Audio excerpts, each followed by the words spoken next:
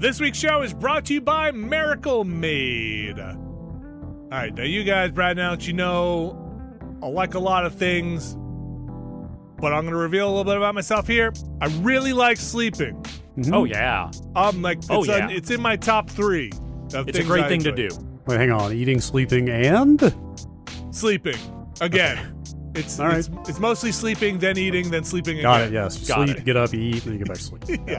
If I could eat while I'm sleeping, I would probably do that too. Sleep, eat, sleep, repeat. Got it. Yes. And luckily for me, Miracle Made has sheets just for me. Because did you know that traditional bed sheets can harbor more bacteria than a toilet seat? And I'll tell you what I don't like, sleeping on a damn toilet seat.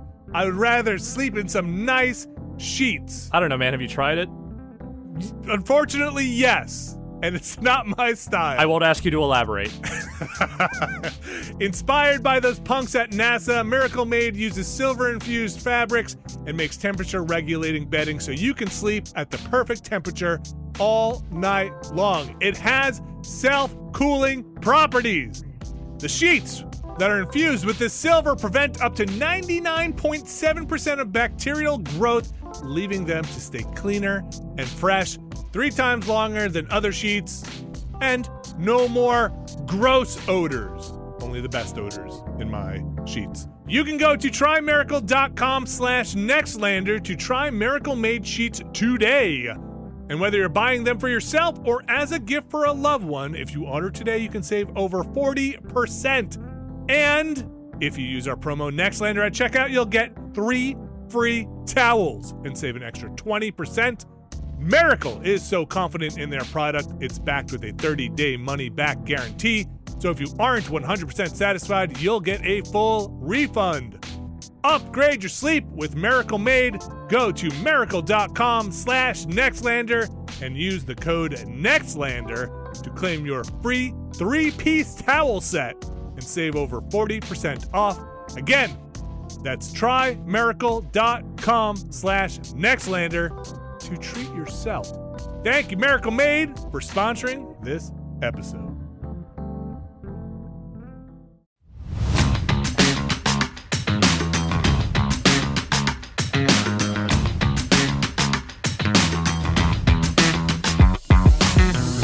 Hello, everybody, and welcome back to another fantastic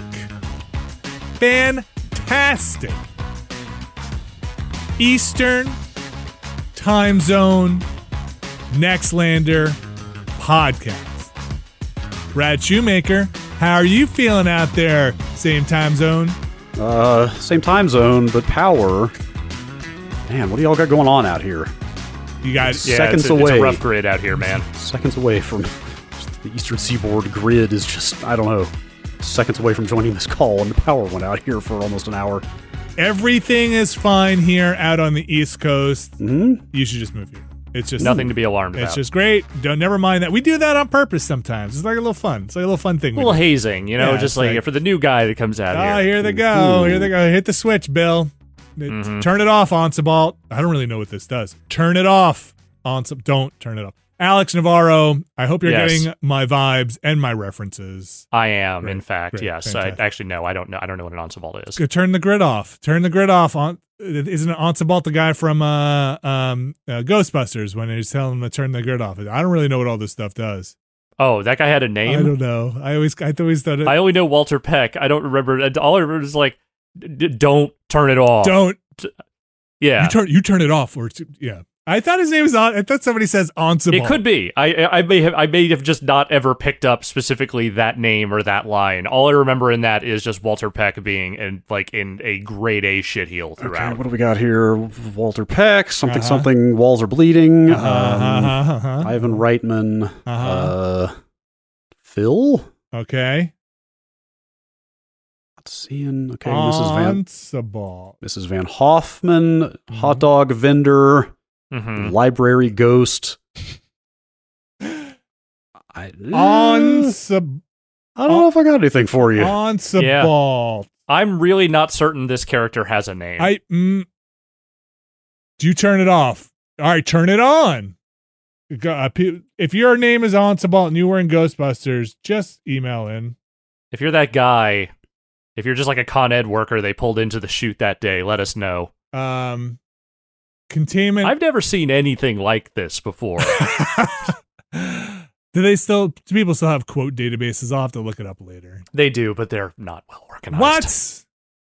Data. It's hard. Yeah. Let us know. I'm here to learn. I'm here. I'm ready to believe you. That's another Ghostbusters. Got it. Yes. Yeah, no, that one I remember. The TV ad, yes. I'm ready to believe you, Unsabalt. How's everybody doing out there? Brad, your travels uneventful? It's the best you can hope for. Arms tired. That's Great. what I got for you. Great. It's weird. You book an airline flight with frequent flyer miles, somehow you end up with the smallest seat in the history of air travel. They don't like it when you do that. Weird how that works. Smaller than your neighboring seats? You only gave us $11 for this airline tickets. You're going to suffer. You're getting $11 worth of chair. Oh, there's no chair here. We just bolted a bucket into this part of the plane. You're just gonna.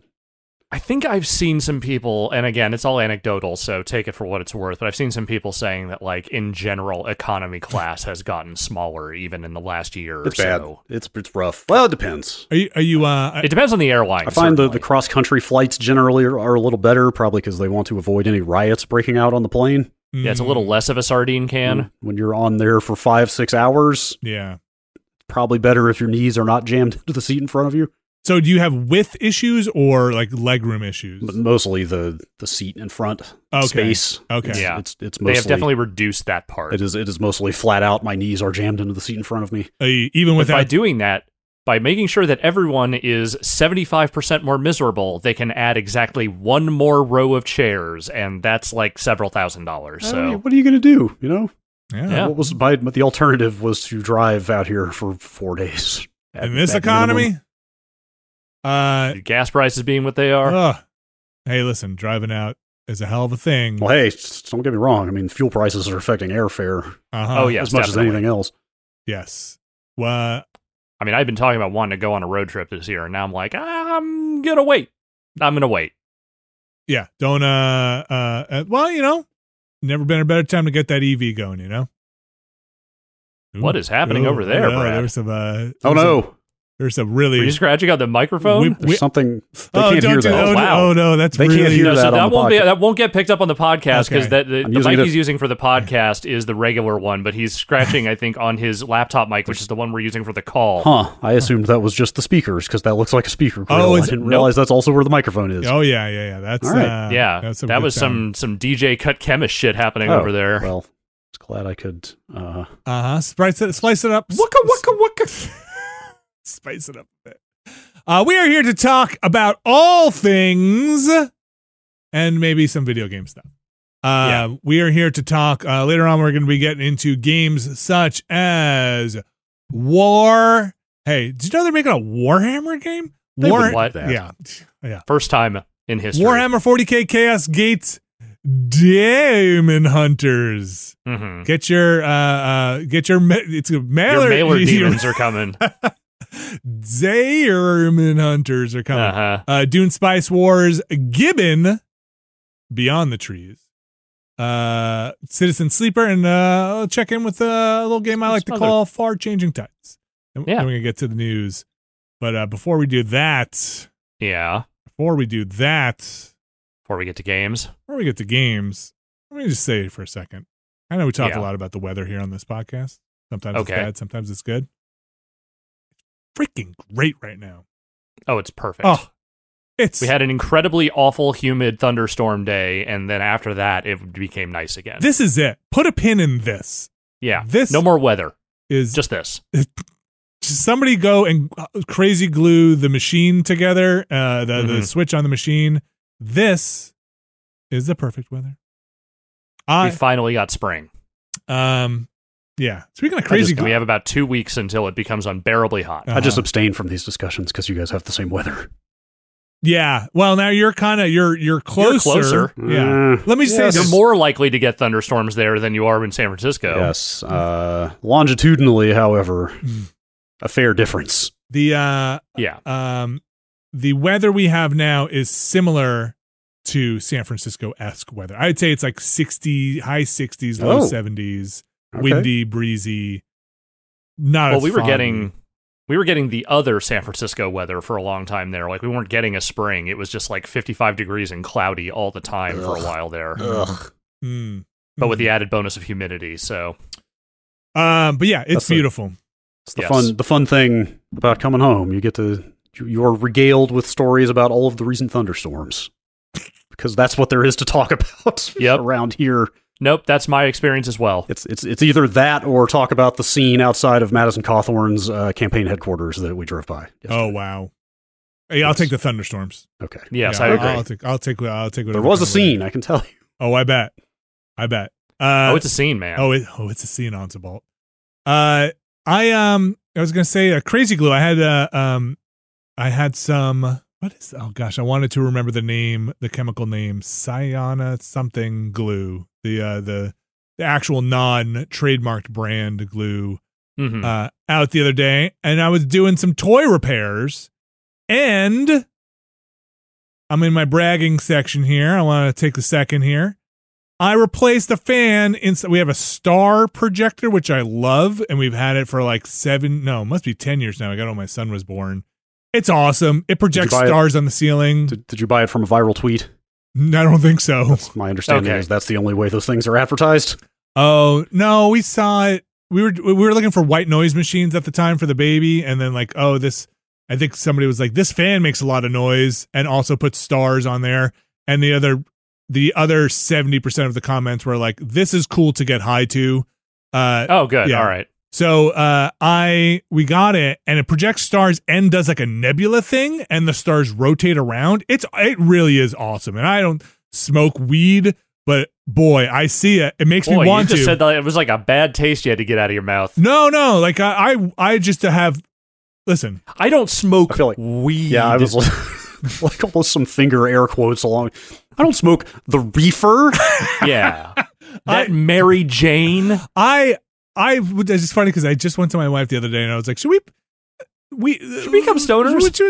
It's like becoming more legal in Jersey. Like it is legal, but it is becoming more available in Jersey. And I was like, should we go pick up some weed? I flew through O'Hare yesterday and there was a big green drop box that was labeled CPD Marijuana Amnesty Box. Huh. Drop box. Like what? I don't understand. Is that like you bought weed products somewhere in a state where it was legal and you just want to get rid of them here? You can. I mean, I didn't ask an officer if that's what you mean. I did not confirm with a law enforcement official, but I have to infer that is, I find myself in this international airport with some kind of weed. Interesting. That I am suddenly feeling very self-conscious about. Here is a safe place to put it away and not be harassed. I don't know. Man. Amnesty box. I like it. We have come a long way from putting them in baggies and hiding them in your shampoo bottle. Well, I wonder what happens to the amnesty weed. That was my first thought as well. I wonder TSA smoking it. What is but also you could drop anything you want in there. Oh boy! That's frightening. That seems. The word amnesty box maybe implies a little too much. That seems a little foolhardy to just consume something you found in a box these days. You're probably right. Anyway, my second thought was, I don't have time for that to get high, and then maybe when the kids are off to college is like a good time. Oh yeah, to like is that's if things are still legal and there is let's just say readily, I don't know, that's a while away. That's still 10 years from now. So let's say if things are still legal and we have readily accessible means to start a fire, or I guess you can just use electricity because you could heat it up now. Does anybody smoke with a flame anymore? Or is it mostly just? Oh yeah, I mean, plenty of people do. Okay. I always got so paranoid on weed. I was like always I smoked a lot of weed when I was in my teens, and it was never relaxing for me. It hits everyone different, and obviously strains matter too, but like it hits everybody in a different way, and some people just, it amplifies certain paranoid, latent paranoid tendencies, and it's just like, okay, all right, this is not a good time for me. Yeah. You're only paranoid until you're smoking weed, and then you're not. Yeah. Then they're really after you. So I don't know. I when I think about smoking weed, I don't think of chilling out and relaxing, though. I will say in the last 2 weeks, and this is what made me think of it, was like, there's a lot of shit going on. I just want to freaking calm down. My Eagle Rare came out in the last 2 weeks, where I pour myself my little tumbler of Eagle Rare and just sit. I made myself a few gin and tonics over the last couple of weeks for sure. The old daily dram. Not daily for me, but I understand it. Of I just need something to take an edge off right now. There's just a lot going on. You know what it takes the edge off for me? What? Making the most idiotic purchases a man can make. What'd you buy? I might have bought something dumb. Weed. No, though I may have been on weed when I decided this was the thing to do. On weed? All right, I'm going to hold something up for you guys. This obviously won't play at home, but I'm going to see if you can identify what this box is. He is holding up a VHS recorder. That is...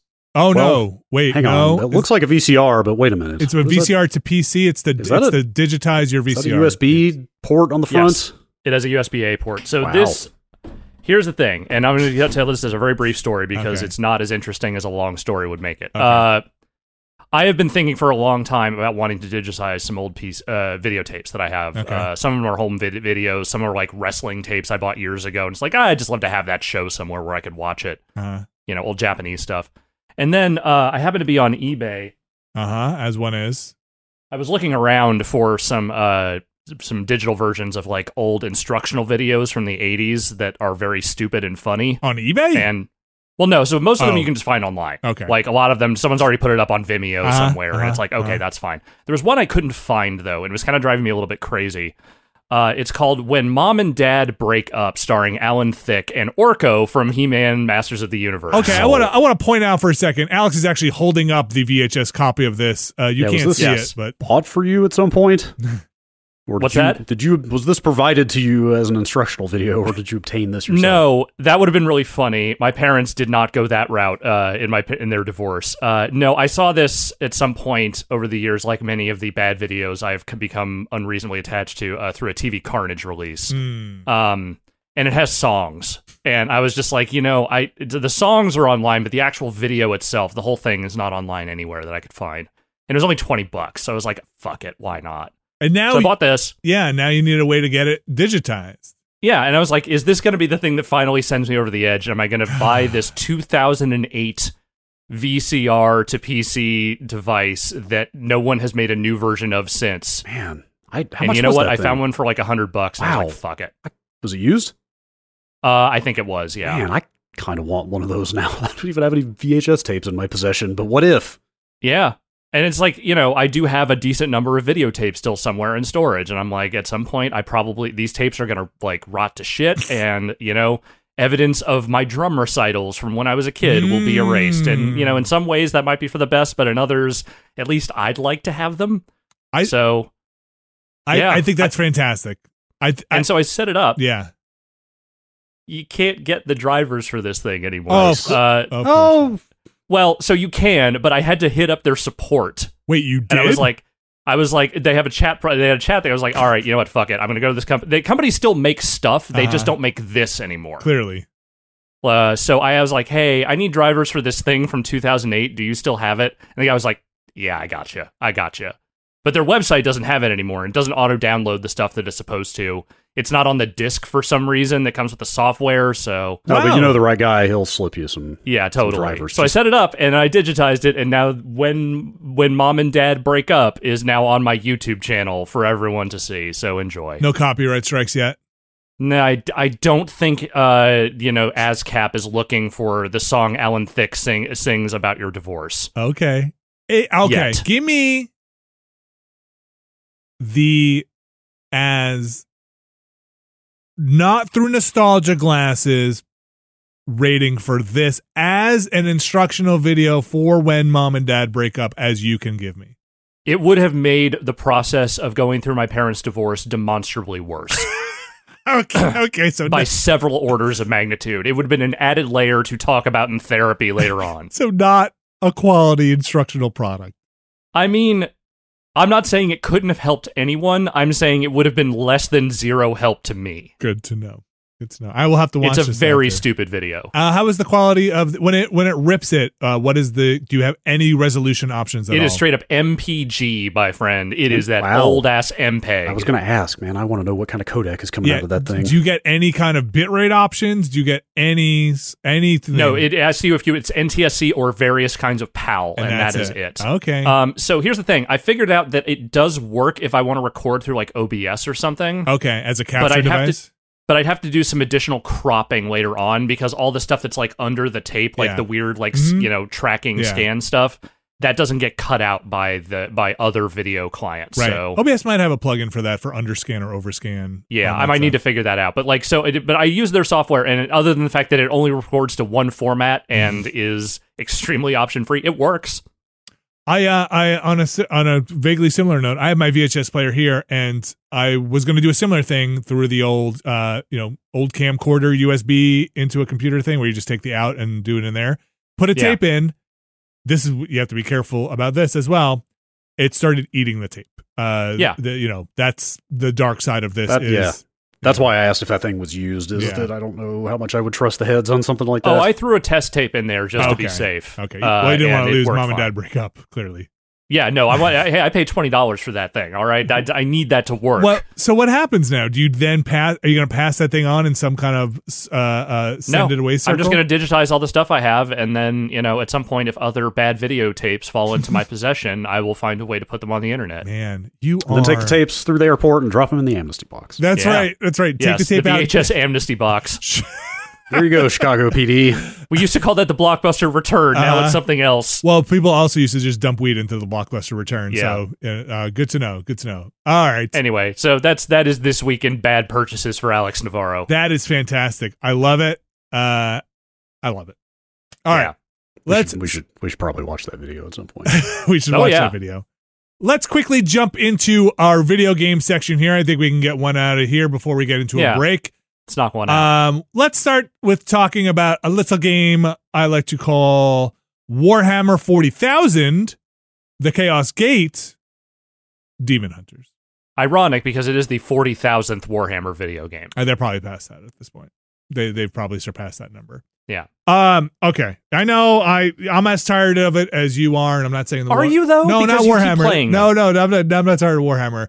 Okay. I was going to say the shorthand for describing a video game, but I would be remiss. But that's the thing with the Warhammer franchise, is that every one of these video games is like a video game you've heard of before, except it has Warhammer. Yes. This is a very decently done XCOM video game. Except with chainswords. You know what? I don't think I have actually equipped a chainsword yet. you haven't unlocked that yet. Chainsword hard to wield from behind cover, let's say. So yeah, right, exactly. So this is XCOM. This is XCOM. This is, you have a base, which is I don't know if you guys are familiar with Warhammer 40K ships. They look like giant flying cathedrals. So you have a giant flying cathedral as your ship. Huh. There's some like weird shit with keeping the Emperor alive, where they have to like sacrifice 10,000 people a day or something. Yes, he lives. You know what? Forget I asked that question. There's all of that, and this, it really made me want to go back and start looking into some Warhammer books that I had put down for a while because I was waiting for him to figure out the Horus Heresy stuff and all this. But you play as this kind of course, band of knights, soldiers, whatever you want to call them, the kind of elites, the Space Marines, right? You guys are all familiar with Space Marines that are maybe like 1 foot in the chaos, 1 foot not, just like me. Yeah, it's a classic will they, won't they? Yeah, exactly. Maybe you're becoming the monster you're hunting kind of thing, right? They're kind of like a lot of Warhammer stuff. A little paladin-esque in their fervor for this, that maybe has a little zealotry that maybe has made them cross some lines in the past, but all in the name of the Emperor, of course. Yes, of course. And so you're kind of taking on this band. I don't actually know if they're a real faction, but the Gray Knights are what they're called. And you are the new commander of the Grey Knights in this game, and you are XCOMing your way across this universe. Some story beats happen. You have to make it to this planet, and other things are happening, and you are picking destinations on a map, it's so XCOM, and I kind of like it.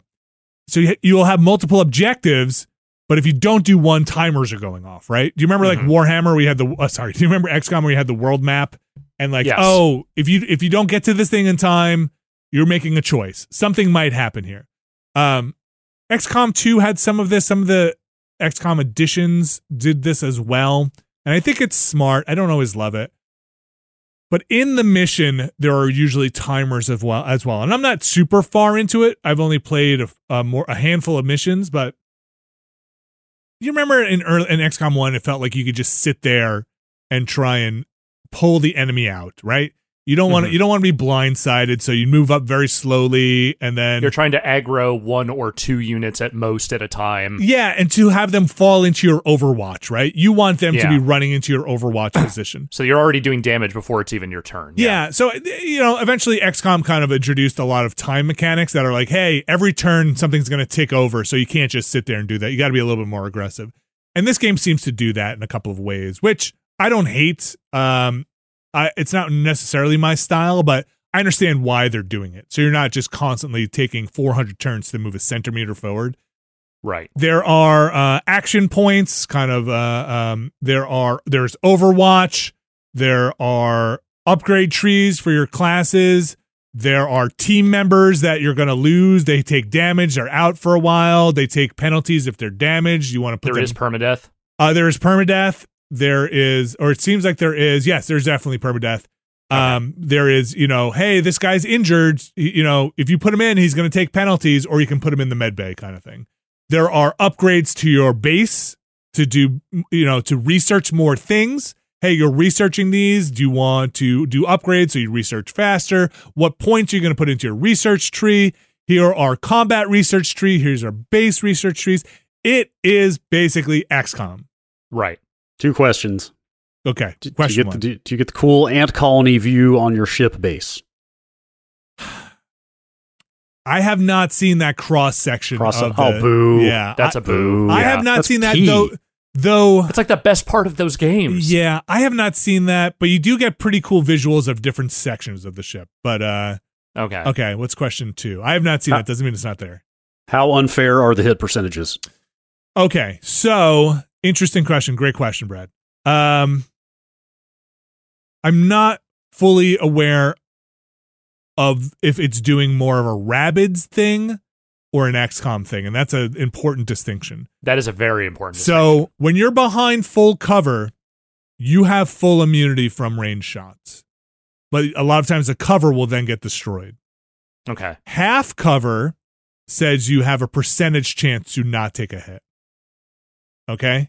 When I target somebody, I see how many pips of damage I'm going to do to them. So I'm not, again, I have to play more to figure out exactly what's going on behind the scenes. I see the number of the damage I'm going to do, and I usually do that damage. So I have not had a full-on miss yet. Though there are crits in the game, and that's always a percentage, I'm not exactly sure what's going on dice roll-wise yet. Okay. I have to play a lot more to figure that out.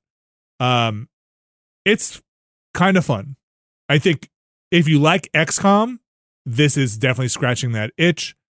Your tolerance for Warhammer 40K might weigh in on some of that. I've always treated these games, no matter how well they do the thing they are, whatever genre they're working within, there needs to be at least a healthy interest in Warhammer for that to work for me. Yeah. And I don't have that. So if you don't have that, will this inspire that? I'm not sure. Like, could you just say, hey, these are guys in giant power suits running around with bolt casters that make bullets explode when they go inside a person, and then it's kind of gory, so it's more gory than. I've still got XCOM 2 sitting on my pile of shame that I bought in some Steam sale years and years ago. Like I could just do that. Yes, definitely. XCOM now you've 2. already done that. No, I did not play through all of XCOM 2. Okay, but you played a decent amount of it at least. I remember what a mess that game was at launch. At launch, yeah. Broken. I know. By the time War of the Chosen came around, that thing turned around. Yeah. The more I played of this, there are parts of me that were like I should go back to XCOM 2. And there are parts of me that said this is actually well enough done on its own that maybe I want to just keep going with this.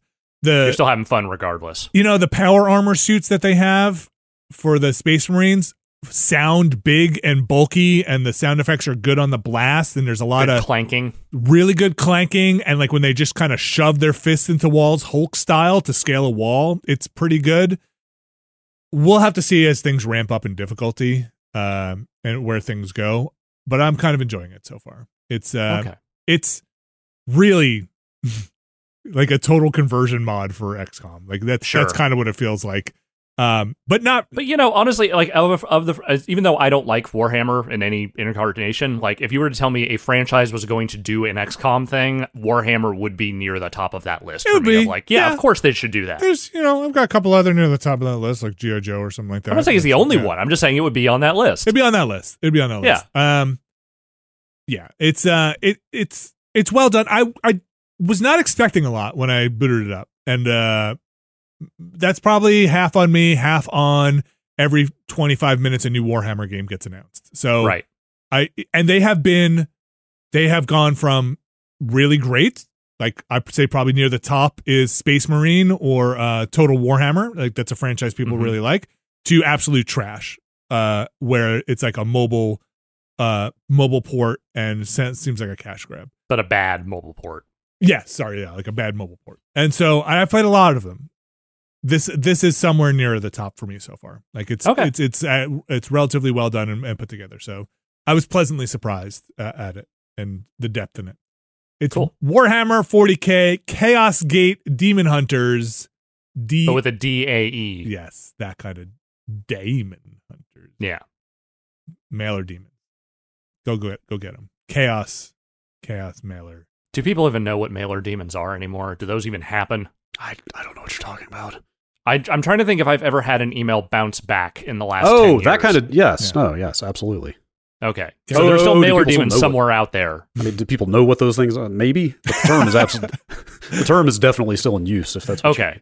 Do people actually know what mailer demons are? No, I assume they're actual demons that live in the internet. But like, as far as like, do they still function when you email an address that doesn't exist anymore? That's the thing I didn't know. You run a Unix-like machine. All of your services will end in D. Okay, and it is for that. You gotta summon them first. And that's how they come into existence. Every time, I can't even think of a bad Linux joke to make a summoning of a mailer demon appear. Brad, help me out. What do you got? Something system D unit files, set up some kind of dependency. Pentagram D has to launch before. Just pray to the penguin, man. Pray to the penguin god. Before goat blood D. I don't know. Pipe. Stick your mailer demon in your pipe and smoke it. All right, let's take Let's take a quick break here. We're gonna come back. We're gonna talk Dune, Spice Wars, Gibbon Beyond the Trees, some check-ins with Citizen Sleeper, and Far Changing Tides. Stick around.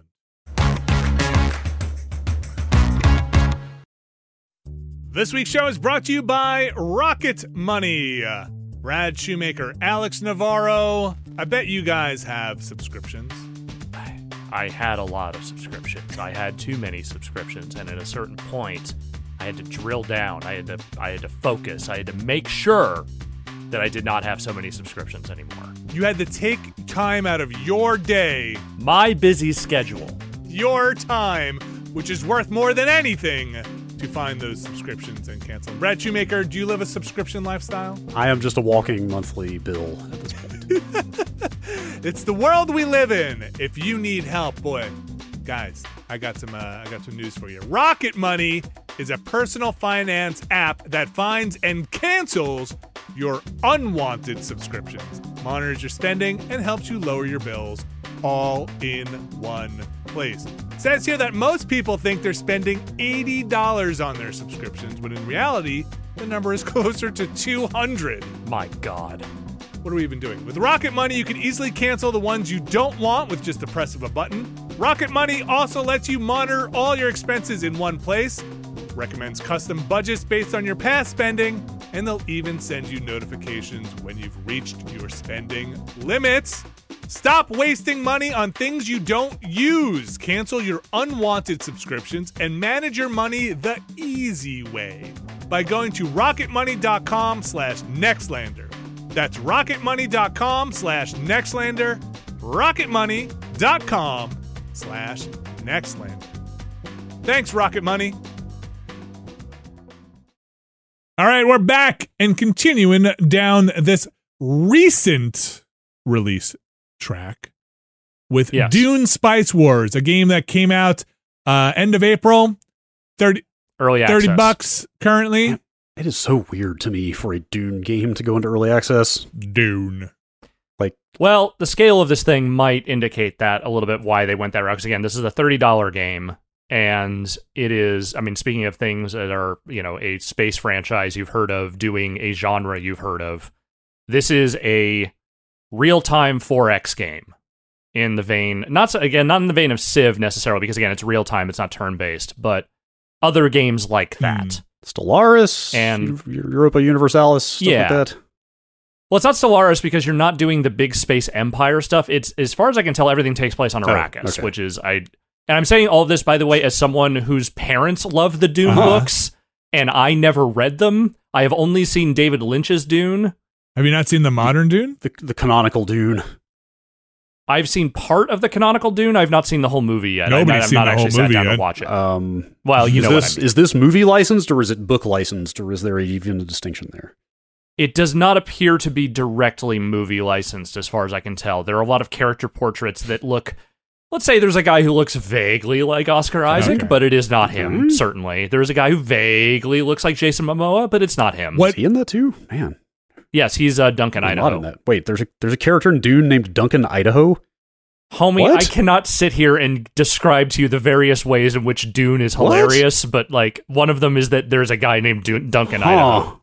Oh, interesting. I got a new Kindle right before this trip and was looking for some books and came across Dune at one point, and I was like, maybe I should... Oh, they got some books for you, dude. I'm good. I'm definitely good beyond the first one. I've heard about the Herbert family's prolific output. I think the first three are... I think people generally think the second Dune book is pretty good, but after that is where it kind of falls off. Yeah, everything I've ever heard is that his son just pumps those things out, and if they go off a cliff...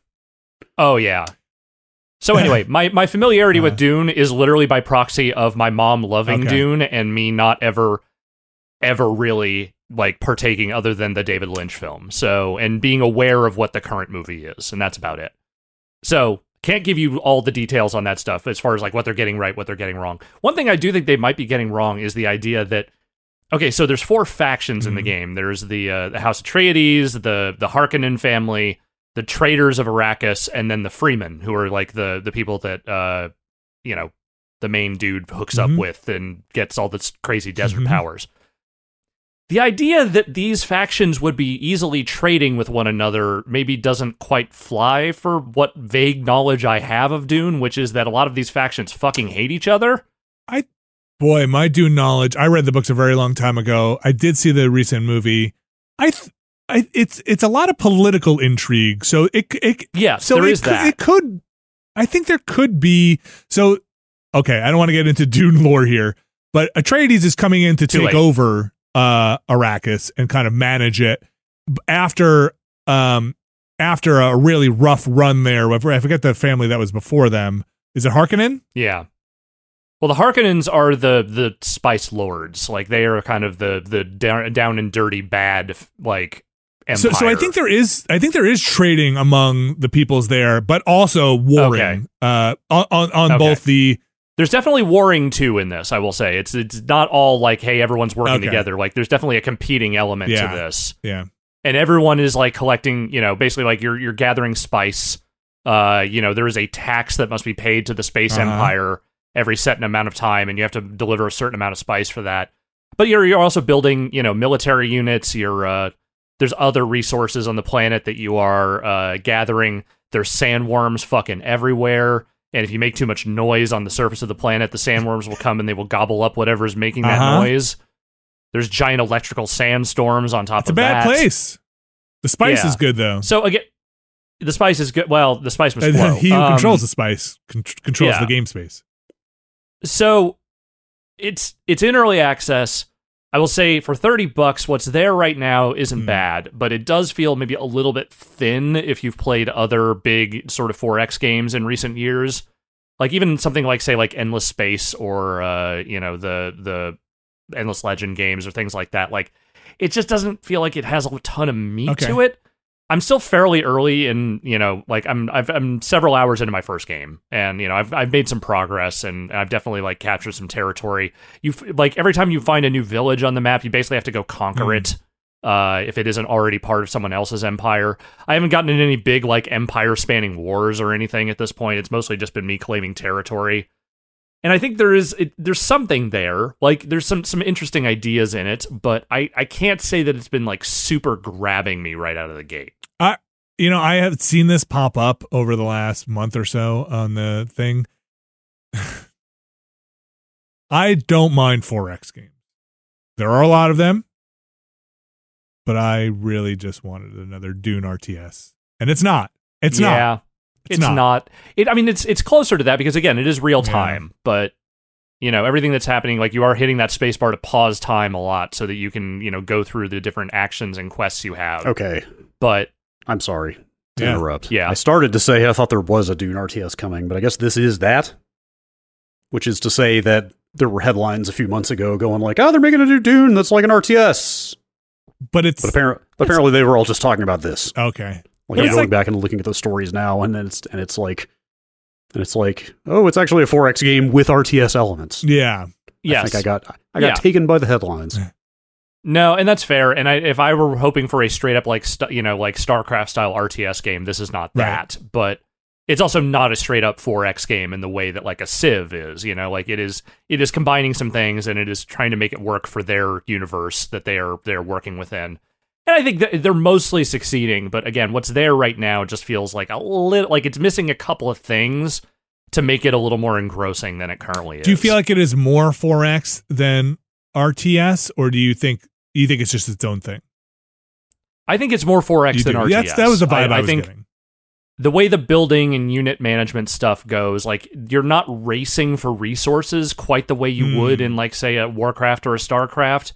Like you are trying to claim territory, and you're trying to take over these villages, and you're trying to make sure you set up like, spice mining and whatever else is going on there.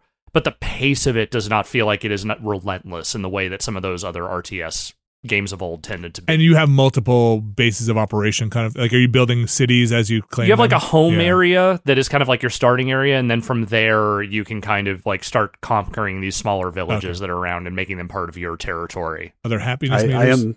I'm sorry, I'm looking at screenshots of the original Dune 2 now, which weirdly I've never played, considering it's like basically the first RTS. Mm-hmm.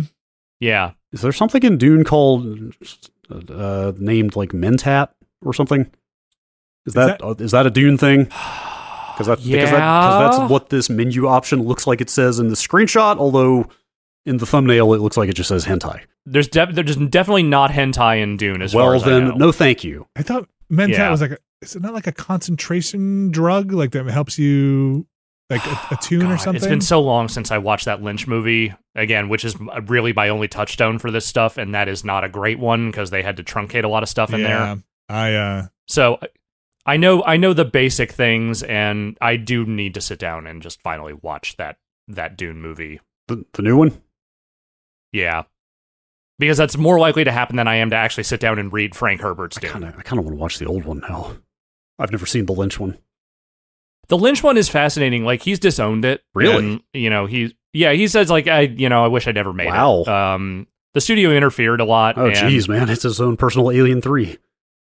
Yeah, kind of. And, like, there are some touches in there that are very distinctly Lynchian, and I think he did his best to try and make what was supposed to be a summer blockbuster his own. But it doesn't quite work because Dune is just not that. Like, I don't even think the current Dune is really that. It's. I know there's more action and it is a little bit more, a little bit more blockbustery. But I think that by virtue of them trying to spread it out more, it does not feel like they are trying. Like the whole back section of the first Dune novel is basically skipped over in Lynch's movie because they had to try and get it to 2 hours. Cool shields though. I looked up a Mentat, Brad. I think it's very cool. A Mentat was a profession or discipline that was developed as a replacement to the computers and thinking machines following the Butlerian Jihad that banned the creation of machines in the human mind's image, just as the Spacing Guild and the Bene Gesserit took up Bene Gesserit. Gesserit took up similar functions. Yeah. It's a human thinking machine. It's not quite as cool as hentai, but that's pretty cool. No, definitely not. Nobody banned hentai. That was the problem.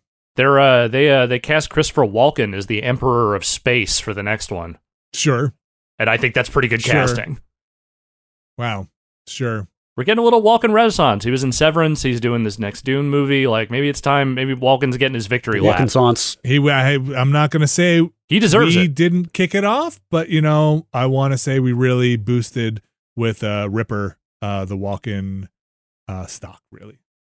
The weirding way. Don't do that. That's terrible. I mean, it just threw me off a little bit. Just, I don't want to know. I hid that uncomfortable sandworm up my ass. Boy. Excuse me, say the spice must flow.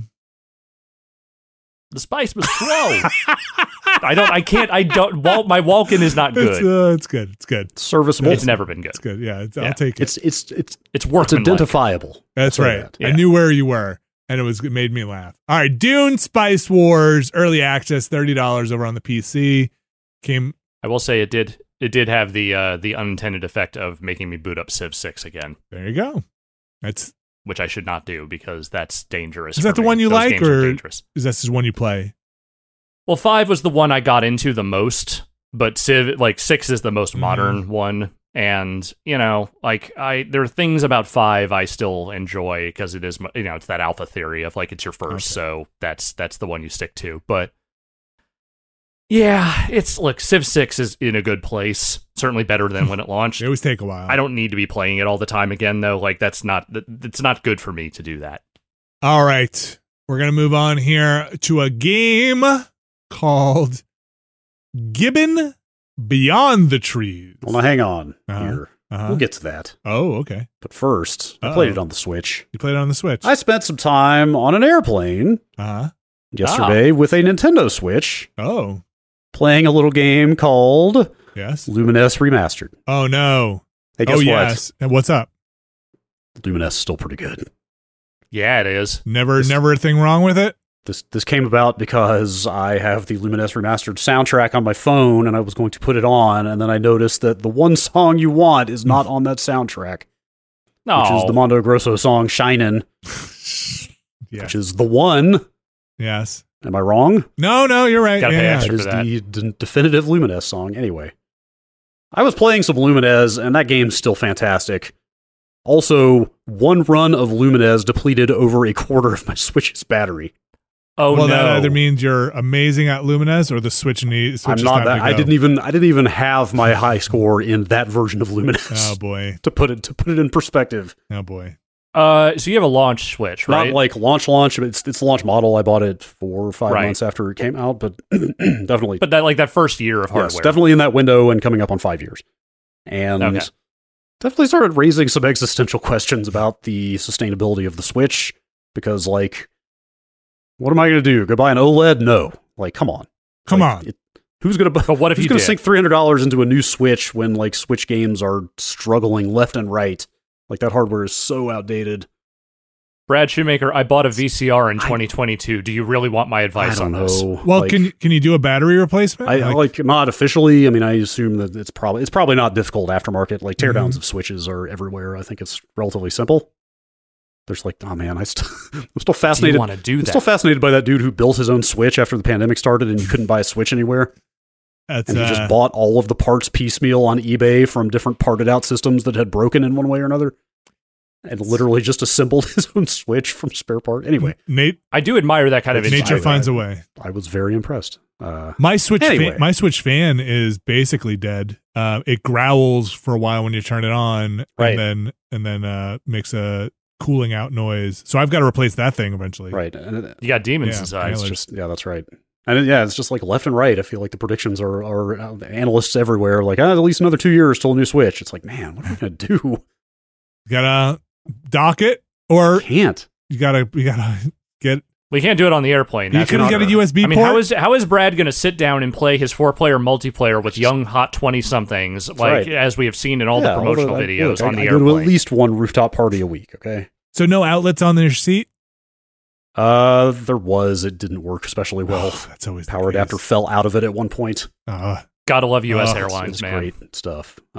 Yes, the Switch, not so great. Lumines, though. Lumines, fantastic game. Lumines is a game where, do you guys feel this way when you play Lumines? You play enough, you get into a vibe where you're like, oh, I don't see even how I could lose. There's just a pattern. You just repeat this pattern, and I will always be able to clear the blocks. I just have to, and then suddenly, and that is invariably about 45 seconds per game. Right, Yes, you're like, absolutely. Who was it that was super good? Was it Rich Gallup? I think that was super good at that game where he like basically couldn't lose. Like he could just kind of play it indefinitely. That's my memory. He was a straight up lunatic for that game. It's so good. I love Lumines. I absolutely do, but I didn't quite get into it the way some other people did. I will say I had closer to that experience with Cool Tetris than I did. Right, with like Lumines, I was playing it yesterday, and like I don't know why I did. I mean, maybe this thought occurred to me at some point, but it hit me again very hard. Like, oh, that game was just Lumines but Tetris, wasn't it? Yes, that's totally. all that was. It is every aesthetic choice they would make in a Lumines, but for Tetris. Right. Yes. Anyway. Guarantee if I grab my PSP, Lumines is in that thing. It might as well have been hot glued into my PSP. It was. I don't think it ever left. It was my travel game of choice. Yes. I can see my copy of Lumines for PSP right there. I'm staring at it right now. At some point, I just hacked my PSP and made an image of that UMD and ran it from that, so I would never not have Lumines on the PSP. That's the way to go. There are certain games you just want to always have at the ready, you know? That's right. And I can totally understand that being one of them. That's correct. Anyway, Switch not doing so hot after 5 years, but we're kind of in limbo because I'm not about to go buy another Switch if that's necessary. But anyway. What if you No, don't do that. Just crack it open and replace that battery. All right, it will be the angel and the demon on your shoulder. Vinny, you're the angel. Say what you're going to say. I'm the angel? I'm going to say crack that baby open and then go get a aftermarket battery and put it in. Yeah, you're trying to give him good advice. I'm here to give him bad advice. Thing is, I don't know. What if you spent $300 on an OLED? What if I did? I mean, like, I don't even know if a new battery would help. It may not be aged battery. It may just be that thing had shit battery life to begin with, right? It really did. Yeah. Or like, anyway, the battery on my launch unit is actually holding up pretty well. I've been playing a lot of Mario Kart lately because I am retreating into all of my comfort games lately because everything fucking sucks in the world. Mm-hmm. And so I was wondering how that thing was going to hold up because I usually play that thing on the TV, but I've been doing a lot more handheld, and it's holding up better than I thought it would. Maybe Lumines just rocks that Switch. There's a lot of visuals happening there. It's just inefficient. Very possible. The music is too hard. Very possible. Anyway, yes. Case in point, Switch showing its age a little bit. I mean, I shouldn't lead with that. But you already did. I played through Gibbon Beyond the Trees, and I mean, I played through it in one sitting. Okay. It's only like an hour and a half long. It got surprise released during that Nintendo indie event that they did last week. I guess it came out on Apple Arcade a few months ago, so it's like it is very recognizably a touch-based game, which is to say it's basically a 2-button game. It's pretty neat. It's like very austere and kind of heartfelt. It is a side scroller that is somewhere between a platformer and kind of an endless runner. Okay. You are a gibbon in a jungle. The monkey. Yes. Okay. A type of monkey or a type of ape? I'm not sure. Does that have a tail? Am I really going to? They're apes. Wow. I thought they were monkeys. Yes. Wow. A gibbon is a species of small ape, it turns out. Wow. Anyway, you can swing and you can run, and there's a hierarchy of like running downhill is the fastest because you're sliding. Okay. Swinging is next fastest. Running uphill is slowest, basically. So you're and you're trying to keep speed up, basically. So it's like it's just a kind of a constant, and it's on left and right bumpers, or they have other controls mapped, but it's just a constant sort of skill game of, okay, I need to swing when I need to swing, I need to run when I can go downhill, you know what I mean? Yeah. Got to keep the momentum going, got to not miss these jumps, because there's a lot of ways to die in this game. And that's like the one place where it kind of grinds to a halt, is that you're moving so fast that if you screw up and don't see an obstacle coming and you don't have the momentum to get over it, you just die. What's behind you?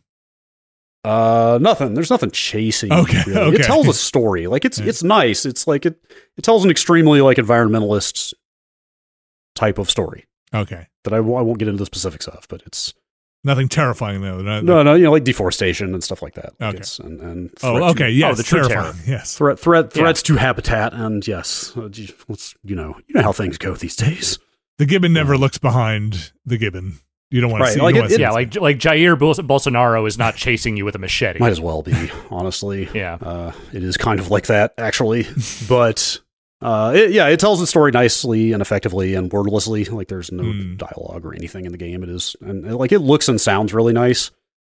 It struggles on the Switch. Like it's got some real issues. Like there are spots where it'll hitch for like a full second, just freeze while it's trying to load in a new area. This was handheld, definitely. This was I only played about the first 10, 15 minutes handheld, and then went to the TV. And it was docked. It was still struggling.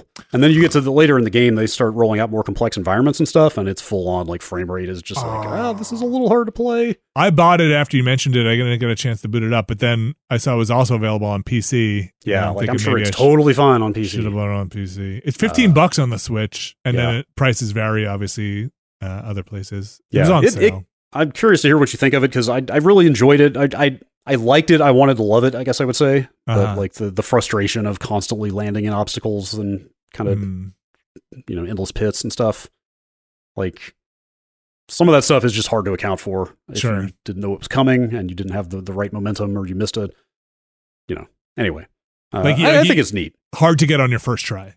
Yes, you can get better at it, and it unlocks what they call liberation mode when you finish it, which I think is just kind of an endless or like kind of an endless mode. Okay. Does it just turn into Planet of the Apes at that point? You're liberating all the apes? That would be kind of like, yes, I was waiting for my cyber ape friends to come along and like truly liberate what needed liberating at the end of that game. It didn't quite go that way, but...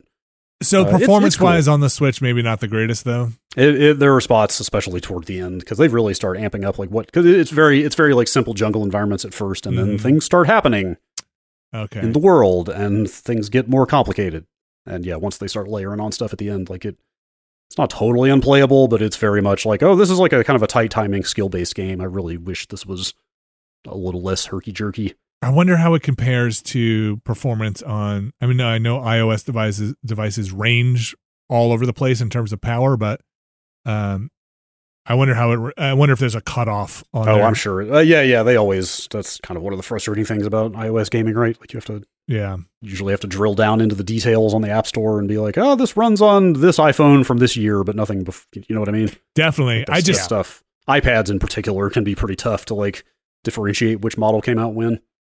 I mean, that's what finally got me to upgrade my phone is that like they literally stopped updating the OS for the model that I had. And it was like, okay, some of these apps are probably just going to stop working at some point. I just think this is very old person of me. And let's just lean into it, man. This is very crusty old me, but there's definitely something if you were to say my phone runs better than your modern console, that doesn't sound right to me. Like this runs better on my phone than it does on your current generation hardware. Oh, it absolutely does. I 100% guarantee you that it runs better on the iPhone SE that I just bought than it does on I mean, the Switch is old, man. And that's it's not that. Yeah, I mean, like 5 years old. It is over 5 years old, and it was not exactly like current. That's the bigger problem. Hardware. When it was also a $300 piece of hardware versus your phone, which is like $1,000. Obviously, that does a lot more things. We're saying we're not making value judgments here. It's just what is the longevity of this platform. Like I don't know. I'm making a value judgment. Well, Nintendo needs that longevity to be a little bit longer. So. If you could just hold on, if you could just run a little faster, that would be far appreciated. Well, this is also, like we said, available on iOS and on the PC. So if you're looking to get beyond the trees, you have options out there. Yeah, it's really pleasant. Like other stuff aside, just like the art is fantastic. The sound design is very lush. Like it's just the animation seemed really nice from what I saw. It moves really well. Performance issues aside, yeah. Like you said when you mentioned it before we were talking about it earlier before the podcast, I was like, I'm gonna go pick this up. This seems like a thing my kids would love because it looked awesome. Just switch. Yeah. All right. What if you just played Mario Kart on your Switch like I do? Mario Kart runs fine. That's great. Yeah, great game. Runs fine. It's the only video game you need. Runs fine. It's Smash Brothers. Also a great game. Runs fine. All right. Nah. Speaking of other games, let's move on to Citizen Sleeper. Let's touch base with this one. Alex, we talked about this last week. I really liked it. You really liked it. You've played more of it. Yes, I have continued to play more of it. I was kind of doing a thing where I was basically playing like 20, 30 minutes each morning, just kind of, getting through some cycles and just kind of seeing where things were going. I think I may have finally hit a point in the story where it's like, there is actually a ticking clock here that is sort of a big one. And I still have a bunch of threads that I'm still kind of working my way through in the process of that. So I don't know if this is like the last big thing or if this is just like the next big thing. But either way, there is now a bigger ticking clock that is happening and has sort of added a little urgency to my playing. So I ended up playing for like a couple hours this morning, maybe an hour and a half. But I still really like the story. Like, that is the thing, you know, like the actual gameplay, it's fine. You know, like the dice rolls and the you know, kind of deciding what you're going to do with your time is functional. But the storytelling they are doing, I think, is generally very solid to great. And so far, I'm continuing to be very invested in what they are doing here. I started getting anxious in Citizen Sleeper when it appeared like I was going to have to make a choice on where I was going to give to whom I was going to give an item. Of like, okay, right, you can give it to this person or you can give it to this construct or whatever this thing might be. Mm-hmm. And that started stressing me out of like, oh man, none of these seem like the right choice or the bad choice. It just seems like a choice with consequence of I'm going to lock myself out, and started stressing me out a bit. Have you found a lot of those? Not really. I mean, I assume the thing you're talking about is like the ship mind thing. Yes. Yeah, so I haven't even done. You haven't? Yet. Okay. Like I haven't given anyone a ship mind. Okay, did you get all the pieces to construct it? I think I have most of the pieces now, but I have not actually constructed one yet. Okay. Do you have a choice in mind? Are you still? Don't know. There's like three. I think there's at least 3 different places it could go. Okay. And I might, you know, the first person who asked me was that person on that ship, and I might end up giving it to them. I'm not sure. The first person who asked me had something to do, let's say, with a vending machine. So there is the vending machine also. Yeah. There's look again. This is not a game that deals in like right or wrong choices, really. Like, it's all very gray. Like, everything you do kind of has consequences, but like, it doesn't feel like you're being malicious when you make one choice or another. And I think I do appreciate that aspect of it. It isn't just like, you know, are you taking the bad path or the good path? It's like, no, everyone here is just trying to scrape the hell by, and you're just trying to figure out where to insert yourself so that you can, you know, survive. And that, I think, works. Yeah, I liked it. And also, from what I played, you played much more than I have. It didn't seem like there were some things I thought the penalty would be more severe if I let timers run out, but they don't seem to be that punishing.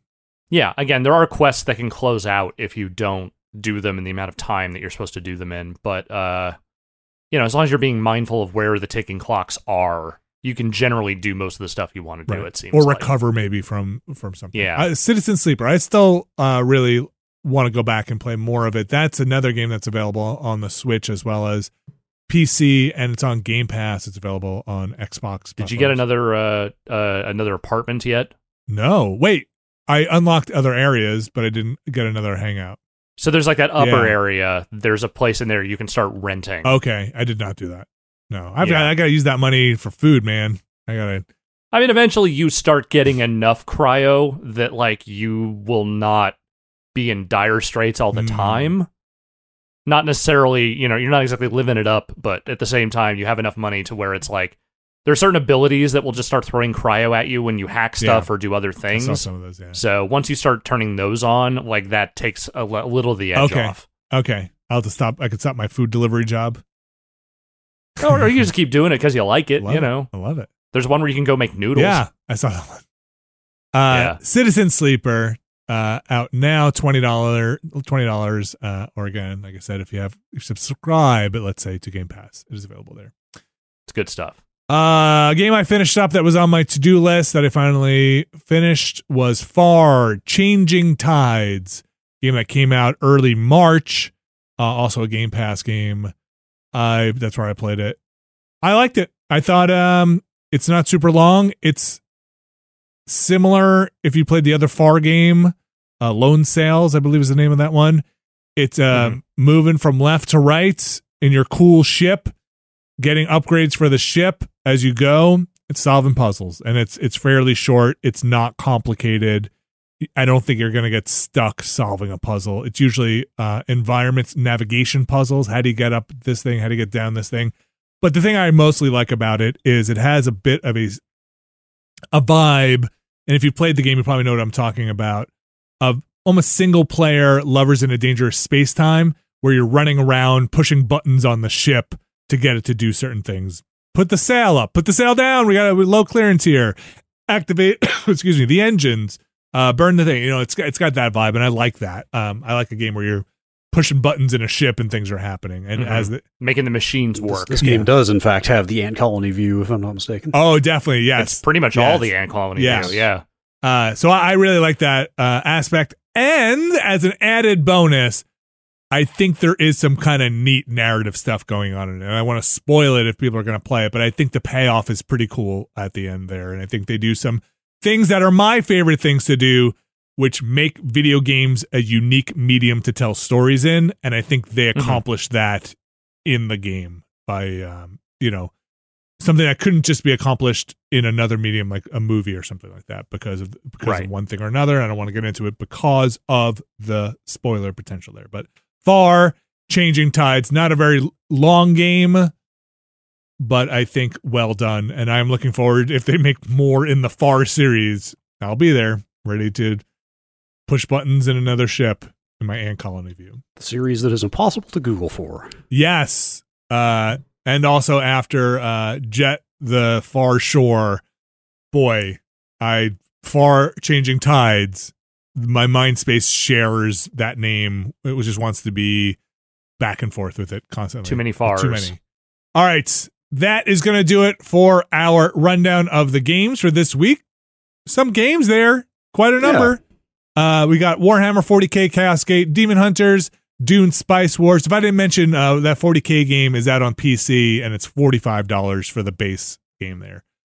Dune Spice Wars, Gibbon Beyond the Trees, Citizen Sleeper, and Far Changing Tides were the games we were talking about. And now we're going to go take a break, and we're going to come back without any delay to talk about the news. Actually, there's a bit of a delay. We're going to take a break. I was just trying to make a joke because we're going to talk about some delays when we come back from the news. Didn't quite work because we're going to have a little break here, but just a small one. Anyway, we'll be back with the news. See ya.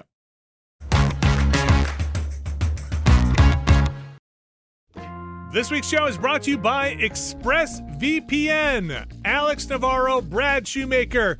You're not going to walk out of the house naked, right? Not if I can help it. You're going to put your VPN on first. Yeah, of course. Of course. One leg at a time, like I always do. ExpressVPN is the easiest way to browse safely, securely, and just better. I just used ExpressVPN. I was away on a trip. I've had ExpressVPN for a couple of years here. When I got on that hotel Wi-Fi, I slipped right into ExpressVPN. One click, very easy. Get in there, and then I was able to access the internet, let's say. Yeah. What are you doing on that vacation there? I had to access my GitHub account, and I was doing some coding, and then I used my ExpressVPN, and then VPN'd into my home computer. Likely story. And then I watched, some videos, and it's fast enough. That's what they all say.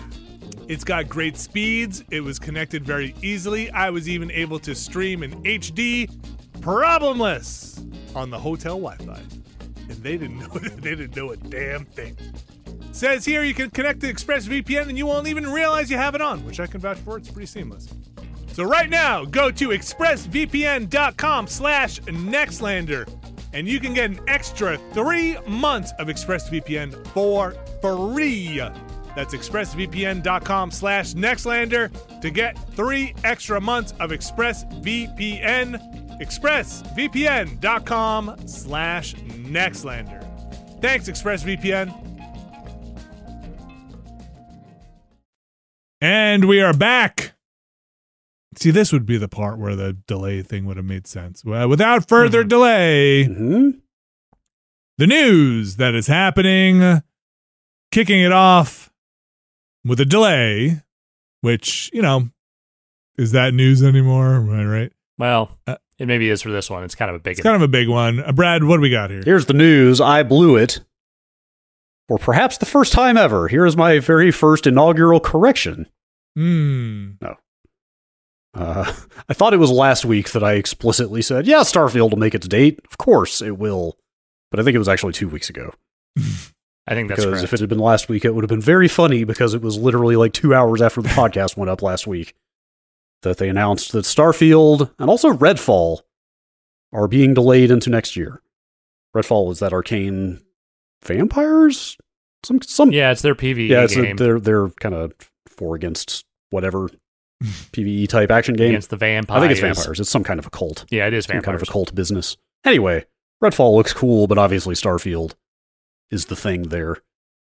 That's the bigger news. Yeah, that had been November of this year. That means that currently Xbox has no first-party games slated for release in this calendar year. I guess that could change next month, but I don't know how confident I am in that. Makes you realize a couple of things. One, if they didn't have Game Pass right now, they would really be up shit creek at the moment. It's pretty wild. I mean, you know, I was going to say the second thing is just real quick is that maybe Halo didn't need to come out last year. I think it probably did. The rest of Halo can come out this year. That's right. Yes. It still could, yes. There is your November Xbox release, Forge mode. Yeah. What do you got? Co-op. We did it, y'all. To be fair, then Forge mode would be cool. But anyway, the other thing is they are delayed into, quote, first half of next year. Like, this is not like it'll be out in January, we just need a couple extra month of polish, or even like it'll be out in Q1. Like, this might not be out until June of next year. You know, my 2 cents on Starfield is, for me, Vincent J. Caravella, what you need to do with Starfield is not make Fallout in space, because I was so tired of the jank in those Bethesda games. So take your time with Starfield. Don't make it a clunky mess. Don't make it a game where people are like, well, it's open and like it's going to have seams in it. Make a great game that brings me back into the Bethesda open world formula. So take the time you need, because I was so done with Fallout. I would not put money on a significant lack of jank in this game. Yeah. No. Maybe there'll be less than there would have been if it had come out in November, but I would put money on jank in the game. So that's what I'm saying. Take your time, surprise me. Make it great. Make the jank interesting. I don't think you're ever going to get that, because they keep selling 10 bajillion copies of everything they make. Jank at all. Yeah. And so there was a story that was going around, I want to say a week or two ago, that I think it was a developer or an ex-developer from Bethesda who had worked on Starfield. We talked about it. They posted on Reset Era who said, like, they're playtesting it every day now. Like, it's coming along. Like, I think this and this are kind of weak, but, like, it's cool overall or something. But yeah, it wasn't overtly negative, but it definitely painted a picture of, like, this date that they are talking about seems like it might be a bit of a stretch. Yeah, that one was pretty ambivalent, but then Jason Schreier came out, like, right after this news story post, or not. Oh, I might be conflating the two then. You may be. Okay. Yeah, that Reset Era post was like, yeah, it was blunt about a couple aspects. Like, I think they said, I think the flight sucks and stuff like that. But, like, generally, it wasn't mean. They generally were like, it's coming along. But Schreier said he has talked to some people at Bethesda who were straight up worried about making the date. And one of them used the phrase, the next cyberpunk. I saw that. In relation to their concerns about getting the game out in November.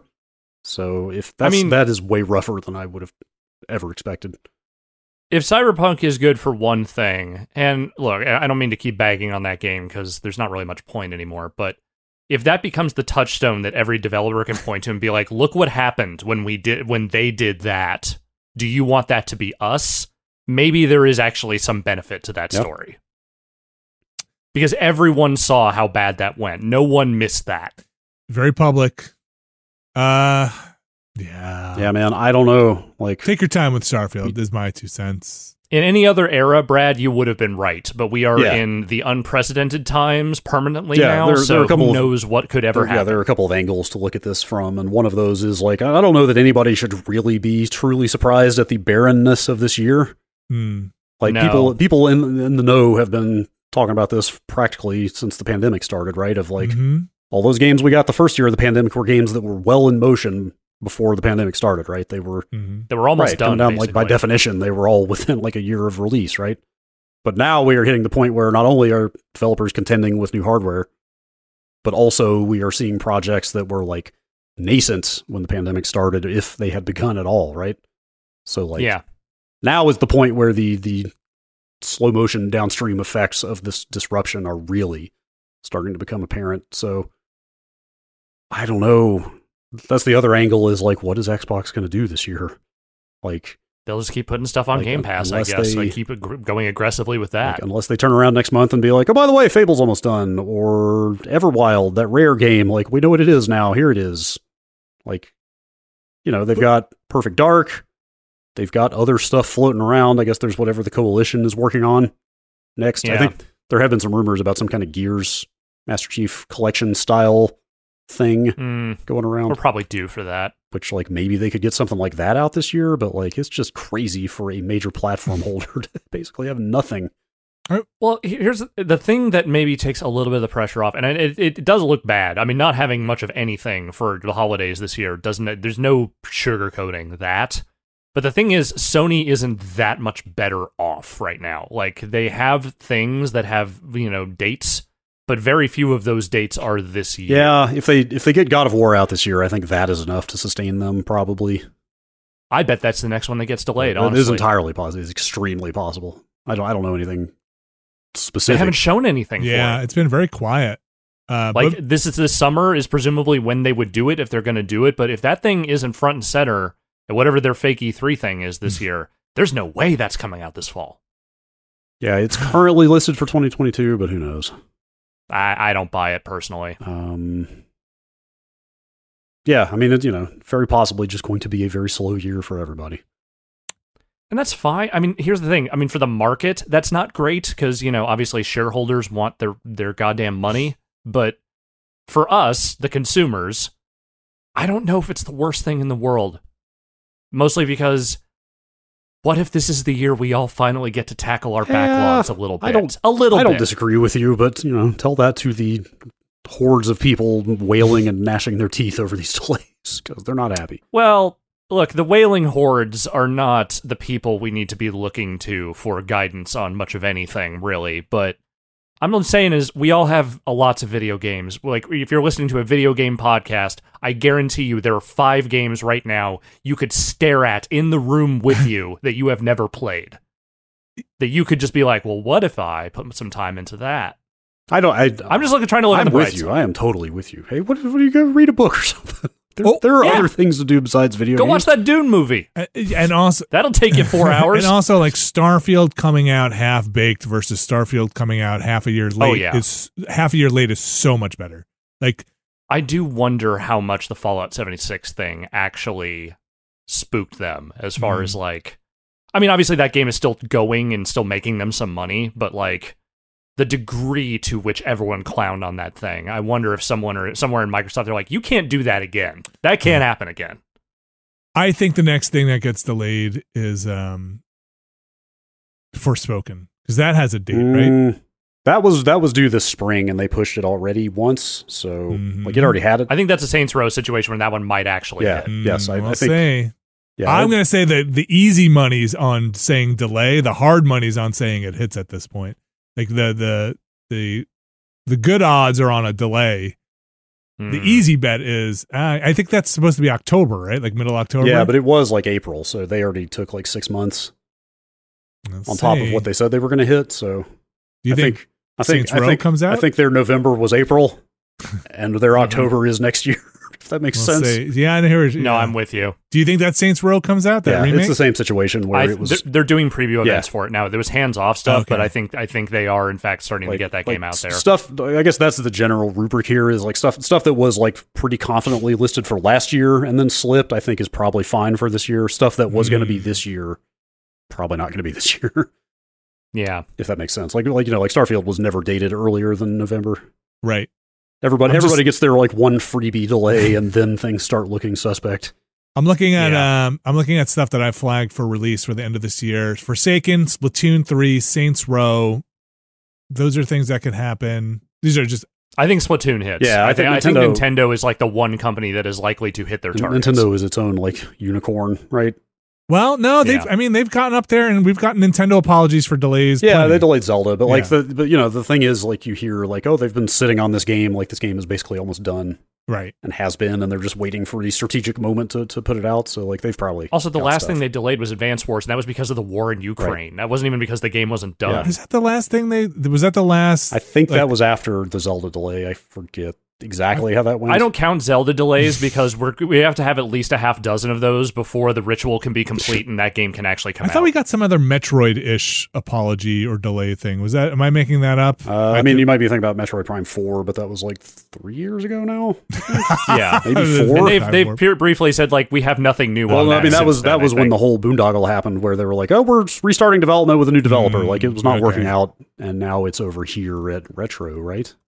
I don't know. I think it's where it's at now. I forget when that happened. I believe that is correct. Maybe I'm just thinking of the Zelda thing, but you're right. The Zelda thing is just comical at this point. Just if you don't get at least 4 Enuma videos where he is apologizing for a delay, that game can never come out. Yeah. I mean, so it is weird. I look at the November tab on stuff I'm tracking, and there's nothing. It's empty, which is just. I've never seen that in my career before. It's just a weird thing. I mean, stuff will pop up and fill that out, but it is just a weird thing. November. There was a point in my career where somebody was half joking me, telling me, "Don't get married in November." After I got married, I said I need to go take a weekend off to go get married. And so November being empty is weird. It is weird. I mean, it's my birth month, man. That's when the video game is supposed to happen. Obviously early June is traditionally the time when some games for this holiday would get announced. So there's still the possibility that things will get filled in during this fake E3 window coming up. But also with the way things are going, maybe don't bank on anything huge. Except for weddings and birthdays. Yes. And Kerbal getting delayed. also just to tack on there, speaking of the ever delay, one of the only constants in the universe is that you will not get to play the Kerbal universe when you think you're going to play the Kerbal universe. Kerbal has been delayed to sometime in 2023. Again. I mean, forever. Just it's kind of. I mean, listen, they even say it's a complicated game. There's a lot going on. Development has been weird on that one in general. Also, remember the development of the first game was very troubled. I mean, it was like in and out of different types of 1.0. So this was originally supposed to come out in 2020. Here we are. I'm still 2023, baby. It's gonna. I'm still curious just to see what that a more mainstream Kerbal 2 looks like, because the first one I would not classify as like a AAA mainstream game, whatever that's supposed to mean, and in whatever you interpret that as, it's probably not. It's like always felt held together. Well, it's 2K's private division, right? Like it's their fake indie label. At this point, it is definitely 2K or because they bought it, or Take-Two and whatever. But the development, they teamed up with different development houses to get this game going.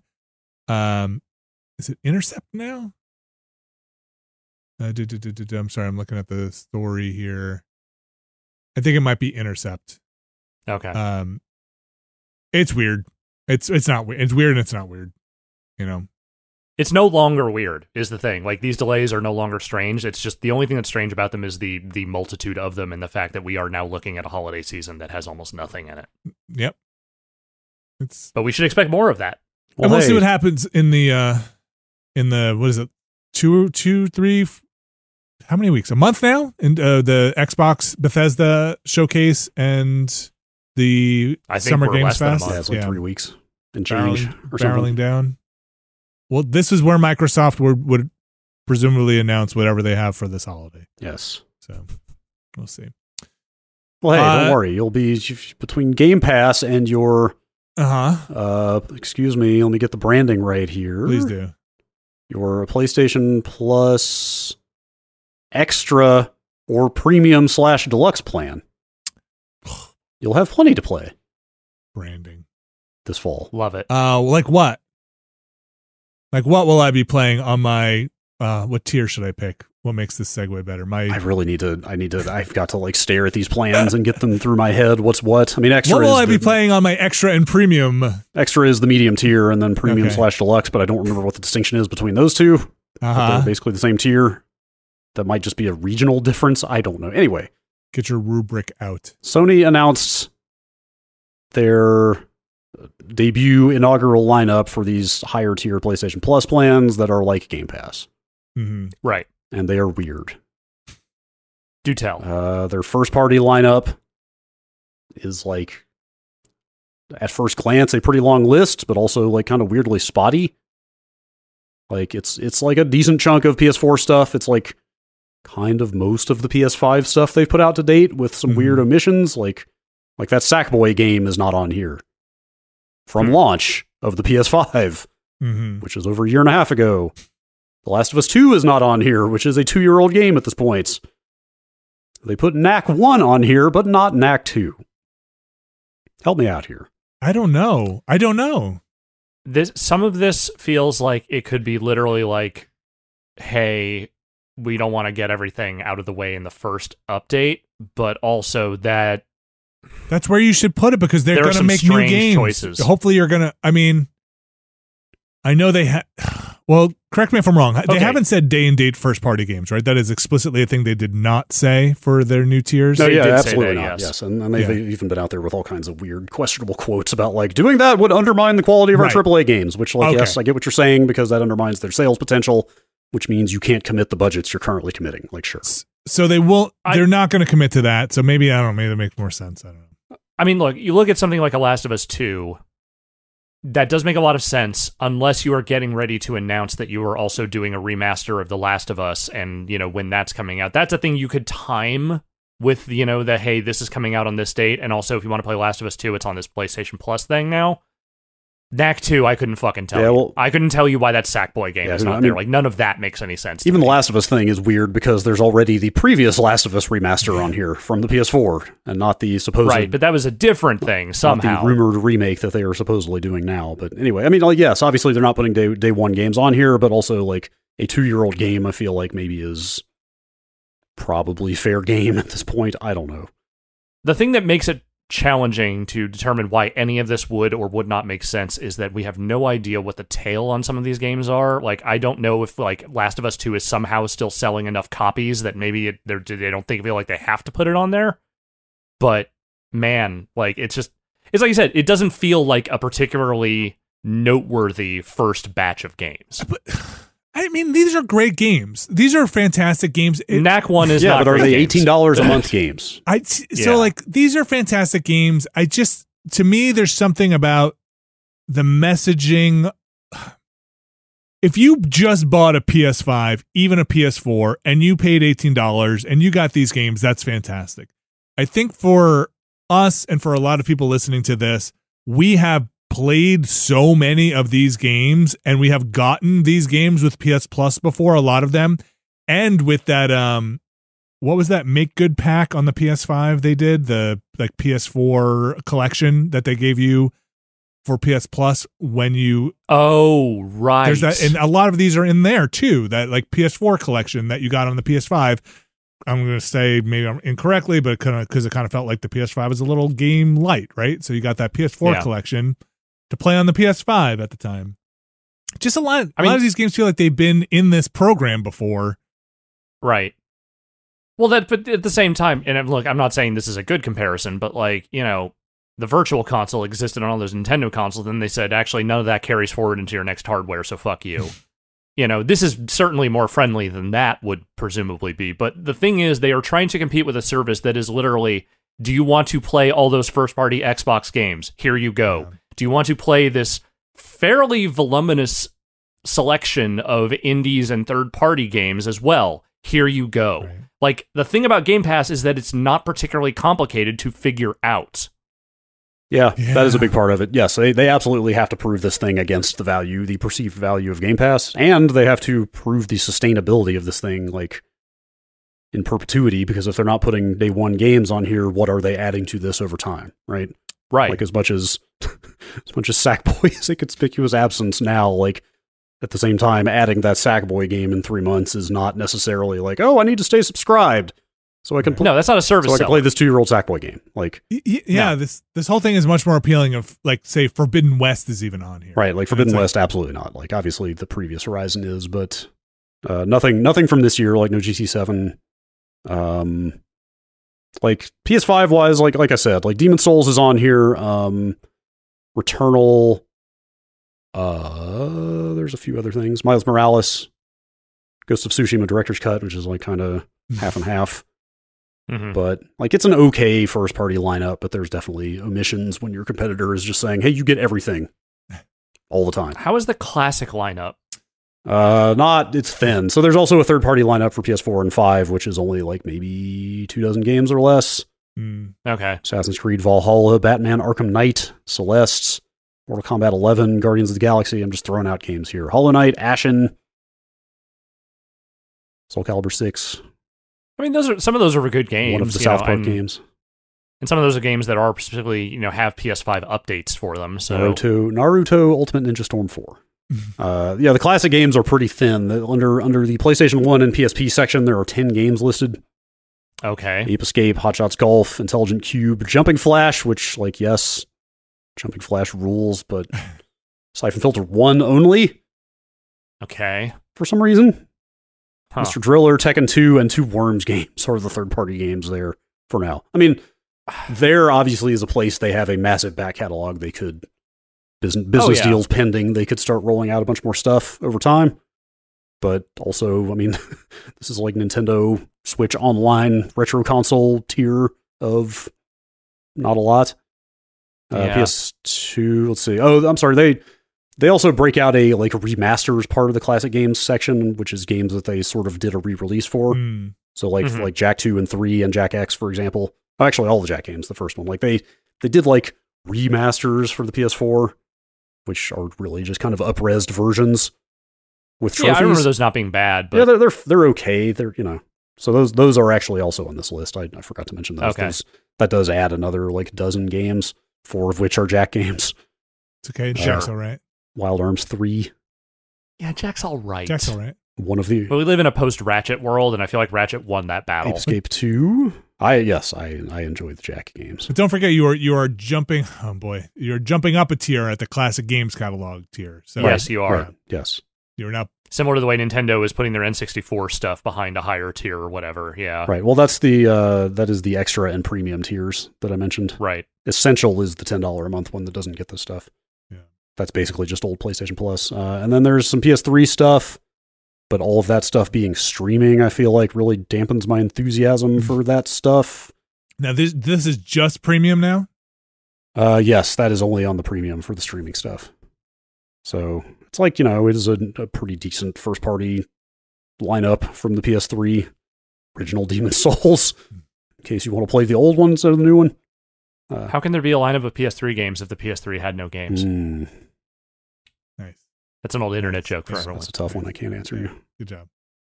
Demon's Souls original? Okay. 2 Hot Shots games, all the infamous games, MotorStorm. MotorStorm. Most, if not all, of the Ratchet PS3 games, Resistance 3, Tokyo Jungle, and there's only a handful of third-party games as well. Although one of them is Asura's Wrath, so instantly worth it. Oh, damn it, the DLC for that game is on sale, and I forgot to buy it all. Now you're just going to have to go get it? I wonder, do you think you get it all with the... I doubt it. I bet these are base games. Wait, I mean, what? Red Dead Redemption Undead Nightmare is on here, but not regular Red Dead Redemption. Huh. Sure. The PS3, as we said before, it's a weird one. Like, making that stuff emulate properly on modern hardware is one of those problems that just seems like no one over there wants to solve. Maybe, but I mean, it's pretty well solved on PC at this point. So it's not like I don't think... It's not impossible. I'm confident they could... No one's saying it's impossible. Confident they could engineer their way into a solution if they wanted to. Yeah, it just seems like they don't want to do that work. I don't know.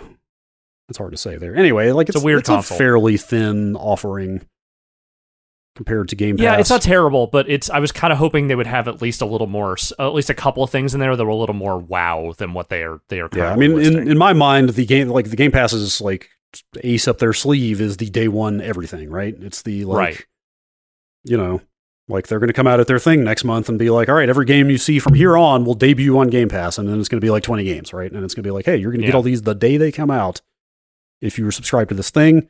And then they do it with games that don't even get pre-announced. It's like Tunic came out on Game Pass simultaneously, and nobody even knew that was coming, right? Yeah. Like they just get so many games out that you can just play the day they come out. Like I think that is the thing that makes Game Pass as beloved as it is.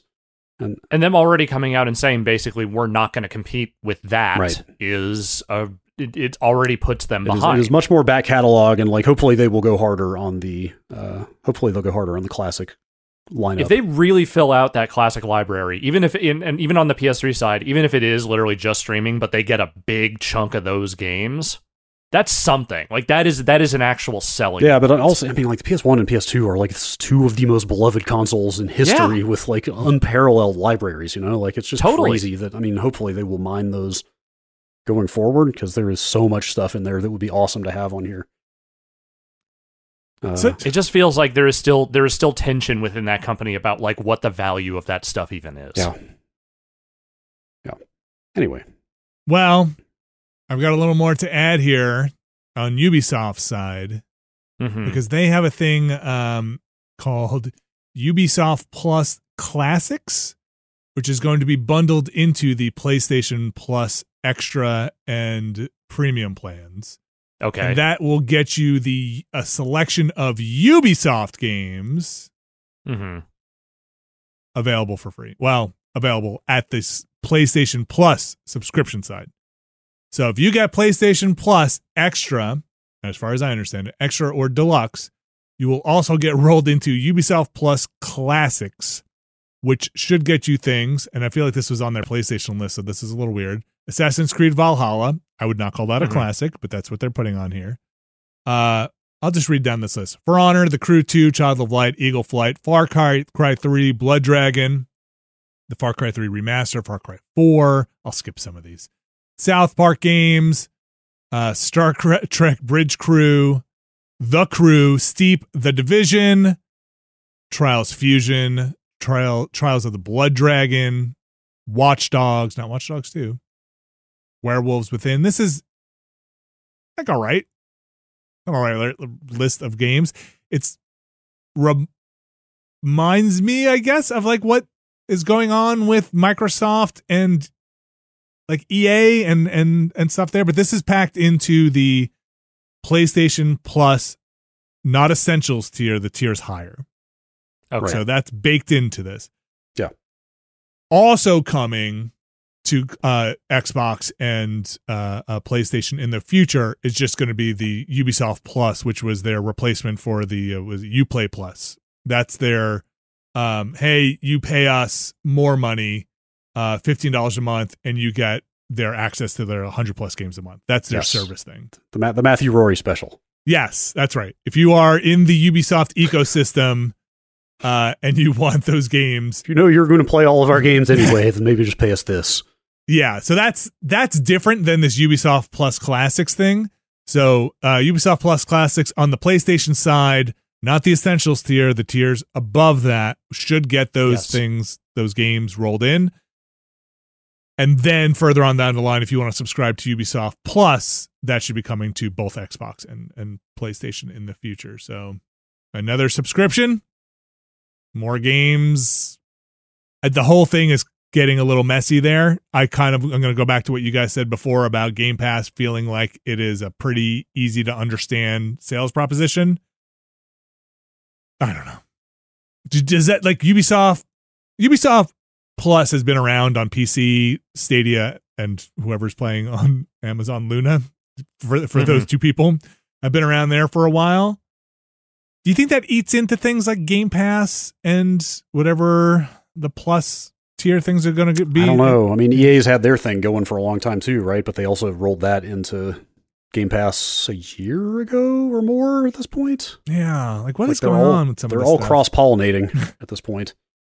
I mean, what's going on is everybody just wants to be Netflix, right? Well, maybe not now. Yeah. Maybe Netflix. It's certainly not maybe, this moment. Maybe Netflix is no longer the aspirational target that it used to be, but they want to be HBO It's more Max. of a larger streaming like they want to be, subscription. They want those subscription dollars. They want to be Tubi. Yeah. Yeah, now you're talking. That Ubisoft stuff along with the PlayStation stuff here in the States is all coming out next month, June 13th. So look out for that. End of this month, though, in Asia. So, except Japan. Yeah, it's a territorial rollout, but pretty close together. Oh, subscription stuff, but it's a mess, kind of a bit hard to keep track of. if you're on the PlayStation side and not on the Xbox side, I think there's value here. I still don't know if it's for me on those upper tiers yet. What they announced in the extra and premium side does not convince me to switch over from like Game Pass or something like that for my dollar. Right. I'm still hedging there. But who knows? And speaking of things that aren't really necessarily making me want to switch my dollars over to PlayStation dollars, what's our next story? Oh, this one. All right. So, for anyone not up on the news in the United States, the indications are that the Supreme Court are about to overturn Roe versus Wade, which is the legislation in the United States that's effectively made abortion federally legal in the United States, across the board.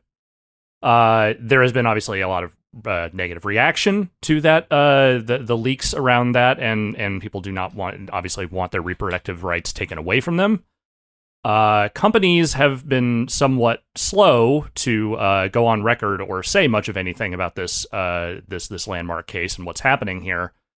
But Jim Ryan sure did email everyone at PlayStation, and this is such a weird one. So it's an internal email he sent in the wake of this to employees, effectively saying, don't judge anyone who, might disagree with you politically on this thing, basically urging people not to get out there and take some kind of stance internally or externally. And then went on to say, on another note, let me tell you about my cats and their birthday. He went into a long diatribe, apparently, about the birthday of his two cats, which on any other subject and in any other situation, I would be glad to read that email. You're not against cat birthdays. No, not at all. My cat's birthday is coming up. We're excited about it. But you know what? I would not include a diatribe about that in an email where I was effectively telling people don't go talk about abortion because you might upset people in our fan base. Now, was the cat thing, or there's some dog stuff in there too, right? If I'm not mistaken. There was also some talk about him wanting to get a dog. Like, was all of this intended to be some kind of anecdote to illustrate the point? Like, I don't think the full text of this letter has made it out there. So there's a quote from the Bloomberg story that Ryan says, I would like to share something lighthearted to help inspire everyone to be mindful of having balance that can help ease the stress of uncertain world events. And then this is what followed. I see. Yes. So it's like a hug your pets kind of thing? He said the story goes on to say that recently his two cats' had their first birthday, and when this is quote the Bloomberg story, elaborating over the next few paragraphs about his cat's birthday cakes, their noises, and his desire to one day get a dog. What are we doing here, man? This would be galling no matter what, but half of Jim Ryan's job up to this point has been writing blog posts for the PlayStation blog saying, we fucked up, we're listening, we're learning. Like, this is, most of the things he's stepped in have been product related up to this point. So, you can kind of just write it off as like, okay, this guy clearly does not have the chops to be like the pitch man for PlayStation. But this is like, are you a human being? Did you run this by another human being before you put this out there? I'm not going to address the topic of his personhood, but did you run this by anybody or not is definitely questionable. Like, this just is like... You got to read the room, Jim. Jim, you got to read anything. Jim, I had two thoughts about this immediately. One was, this seems to really, like, the tone of this email. I don't think the full text is out there. It's mostly not just been there, reported on, so I can't speak to the full text of the email. But the reporting on it makes it seem like it trivializes what is a pretty serious damn issue going on here, right? This is, there are millions of women and families that are worried about their reproductive health care. And this is like a serious issue in the United States that is, even separating it from what does this foretell for the future? What is going on here, that a lot of people are genuinely worried about their lives and their health, right? Yeah. and to kind of roll it up into a like, hey man, like we owe it to ourselves to kind of respect all opinions, and let me tell you about cats and dogs, really trivializes what is going on here. And to dance around it in a sort of like Michael Jordan, Republicans buy sneakers too kind of way before launching into this story about your cats. It feels like you have no sense of the weight of anything that is actually happening here. I just don't. It just seems so dumb. It's just, who do you think you're actually helping with this? Like it really, it's just so bizarre. It is, and I think part of it is that Jim Ryan may just be a very bizarre dude. Like I don't know the guy, but every indication I've gotten so far is that he seems to treat his job with a vague level of disdain. So I don't know. I don't know what's going on with this guy. I don't know what this stance is supposed to be. I don't know who he thinks he's helping. Certainly not his employees, because they were not happy about this apparently. And so the follow up to this is that in the wake of that, another internal email got out, this one from Ted Price of Insomniac fame, where he was talking to employees and basically saying that the company is planning to donate $50,000 to the Women's Reproductive Rights Assistant Project, but they have effectively been told that they cannot go out there and make any kind of statement. They fought for it, and they basically straight up said, we lost that battle. They meaning like Sony subsidiaries? Yeah, studios. Basically, like internal studios are still like muzzled from getting out there and making any kind of public statement about this stuff. Well, that's a choice. Look, it is a fraught thing to wade into. No one is pretending otherwise. But at the same time, if your internal, like, if people in your company are like en masse are saying we want to make a statement about this, we want to take a stance on this, maybe at a certain point you just kind of have to accept that. Because the more, like, trying to stifle it with stuff like this leads to situations like this, and this is not a good situation for anyone to be in. You're pleasing nobody. Yeah, and you're like, I'm pro-choice. I have friends and family that are not, and even still, we agree that there are positions and opinions that are dangerous, that are just extremist, and do not need to be entertained or respected. There are some really extreme opinions out there. Yes. I do not need to respect those opinions. No. I can call on its face that is a banana's opinion, and we'd be in a worse place if that went through. And that's across the board. Unfortunately, that is also the tone and tenor that a lot of the conversation around politics in this country has become, which is that you need to entertain everyone, no matter how completely batshit those opinions may be. It's not a great take on this for a major company. I think for any company, but like for a major company. More than anything else, I think it is illustrative of what Jim Ryan's tenure at this company has been so far as the head of PlayStation. Like, he is just, all he has done is manage to alienate people in the time since he has been there, and I don't know how to fix that. I don't know what the entrenchment I don't know what the entrenchment of power is there. I don't know if anyone at PlayStation even gives a shit, if they're just like, nah, he's doing a fine enough job, whatever. But it's like he keeps stepping in it every time he talks. Maybe he just shouldn't talk to it publicly anymore. And obviously this was an internal email, but like maybe he shouldn't talk internally anymore either. Man, I'm shocked that somebody has not leaked the full email. Yeah, me too. At this point. I really am as well. Like, that is bizarre. And maybe by the time this recording goes up, it will be out there, but I've seen enough quotes from it, so I don't know. It's almost bizarre enough to be like, is this made up? But it's been reported on and confirmed, and the people who have, this is why I pay newspapers to hopefully have reporting that's when they say I have a copy of this thing, that it's true. But yeah, I'm also shocked by that. I'm surprised this thing just did not make it out there. I also wonder how this squares with the stance of soon to be Sony Studio Bungie, which has been extremely strongly publicly pro reproductive rights. Yeah, they're one of the few companies that's actually gotten very vocal and out there about it. I think Bungie has probably made the strongest statement that I have seen from a game maker to date. I hope I'm not making this up. I could have sworn I saw that they were going to help subsidize healthcare costs for I think they did say employees that are impacted by this, but I don't want to. I shouldn't say this because I can't find the confirmation of that. Well, and the other thing is, like, look, again, this case has not been overturned yet, and so as of right now, the current existing legal protections are there, but like that could change at any moment here. We don't really know. I don't want to get too deep in the weeds, but that's not actually the case state by state. There are plenty of states where they've been attacking, you know, like all forms of abortion care, you know, and there are definitely places where it's like it is borderline illegal if it is not already. Right. So I mean, I think this is a poorly worded missive from the top there. Exceedingly. Again, like yes, the Jim Ryan saga just gets stranger. Like just Jim, if you gotta, and you want to walk a line, just go over the things employees should keep in mind in terms of how they represent themselves as actual items. Yeah. If it is an internal thing, hey, you can't blast somebody. no physical attacks, no verbal attacks on employees.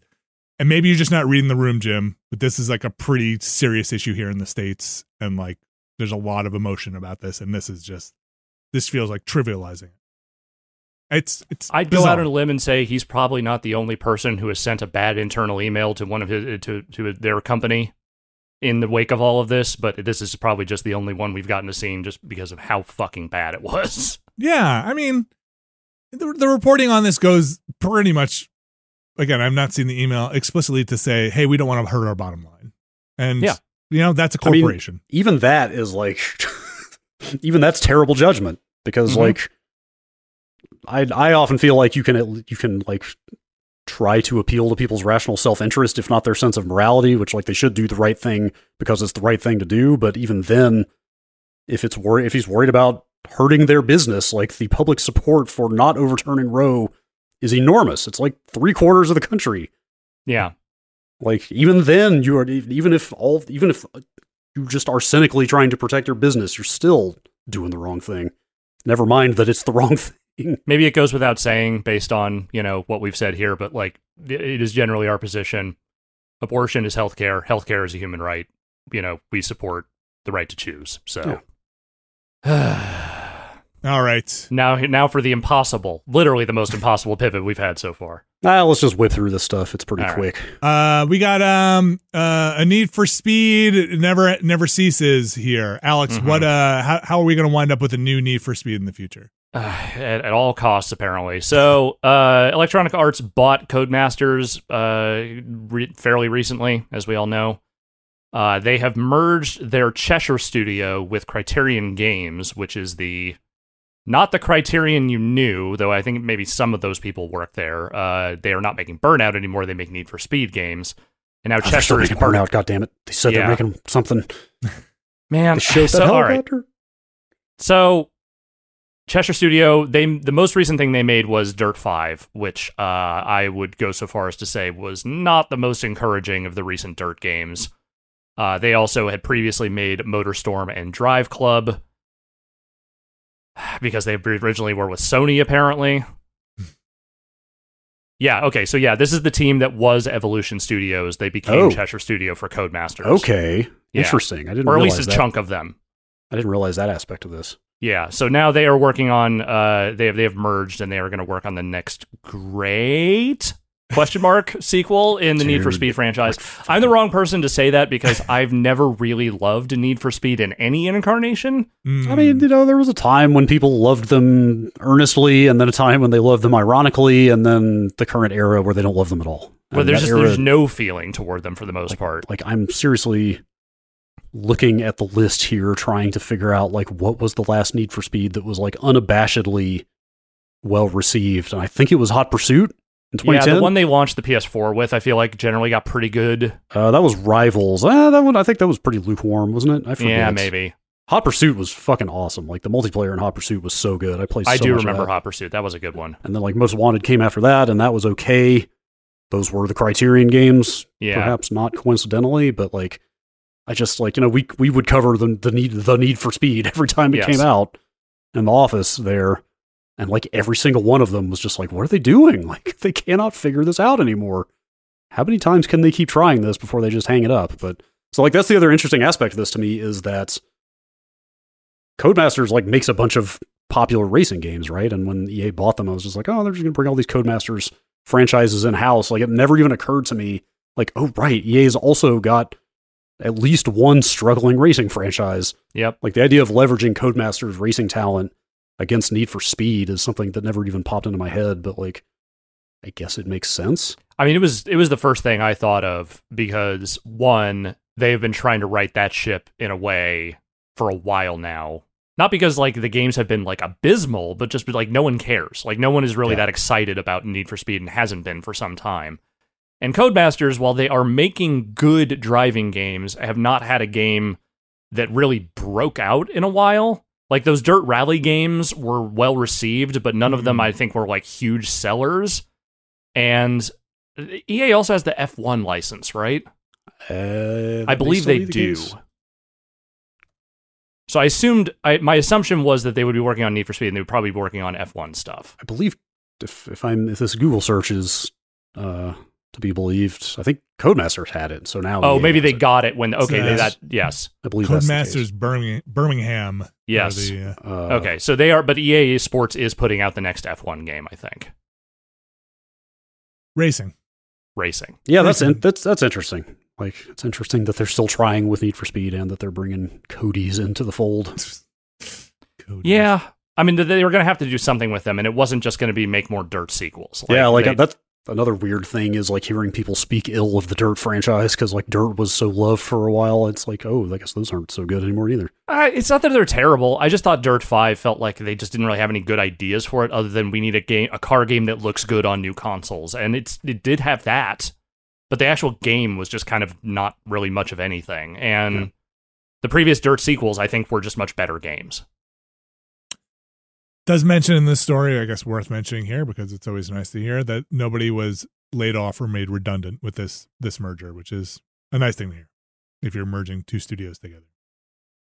Can't speak for the future, but as of the time of this reporting. Silent Hill. Yep. Oh, last story here real quick. Multiple confirmed leakers and reporters are all kind of saying the same thing here, which is that Konami apparently is going big on Silent Hill. All right.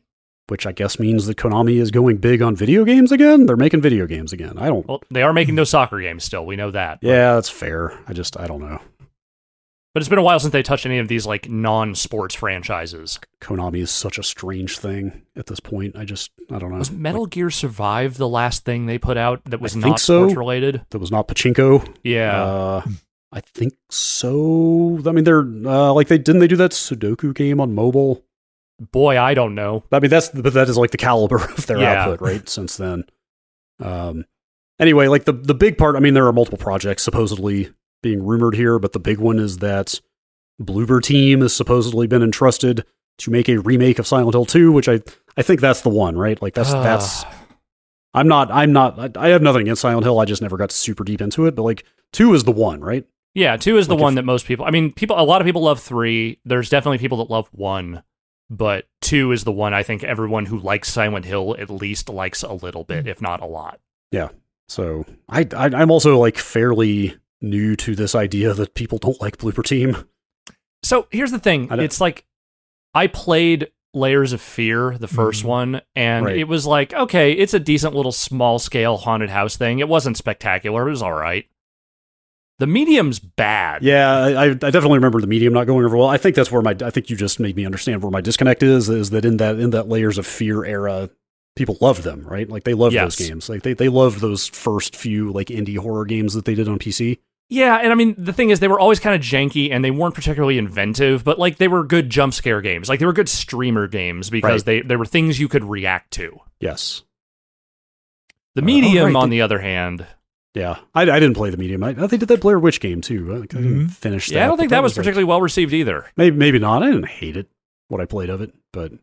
Anyway, they are supposedly who is making a remake of Silent Hill 2, so draw your own conclusions there. I feel like this has been the one of the, not a secret, but like the big rumor, right? Since they announced their partnership with them was like, oh, you're going to make a Silent Hill game, right? Like Konami and Bloober Team are getting together and it's going to be Silent Hill. It's going to be Silent Hill. I have no real love for I respect Silent Hill academically and what it did. Make a good game, I hope. I just remembered, okay, there is actually one other Bloober Team game that I thought was pretty good, and that was Observer. Yes, I was going to mention that one. That one also was cool. I didn't finish I really liked Observer. Yeah, Observer had a thing. Not as much a horror game, though, you know? No. It had some body horror in it, but it was much more cyberpunk, yeah. They say one of the other things that's supposedly happening is some kind of episodic Silent Hill thing. Okay. Which supposedly came out of Supermassive. Basically pitching them on something like this, and then that eventually turned into the Dark Pictures stuff. Oh, but wild. That it would possibly be in that vein. Huh. I could see them... I mean, I don't know. They've got this other game coming out, and they are supposedly making more Dark Pictures, so I don't know how thin they would be stretching themselves doing that, but I could see them tackling Silent Hill and not having a bad take on it. Yeah, sure. It sounds like I said, it sounds like those would be like smaller side stories, and then they also say supposedly a whole new mainline Silent Hill is also on the way. Although who would make that? Not Del Toro or Kojima. Or what it would be? Who can say?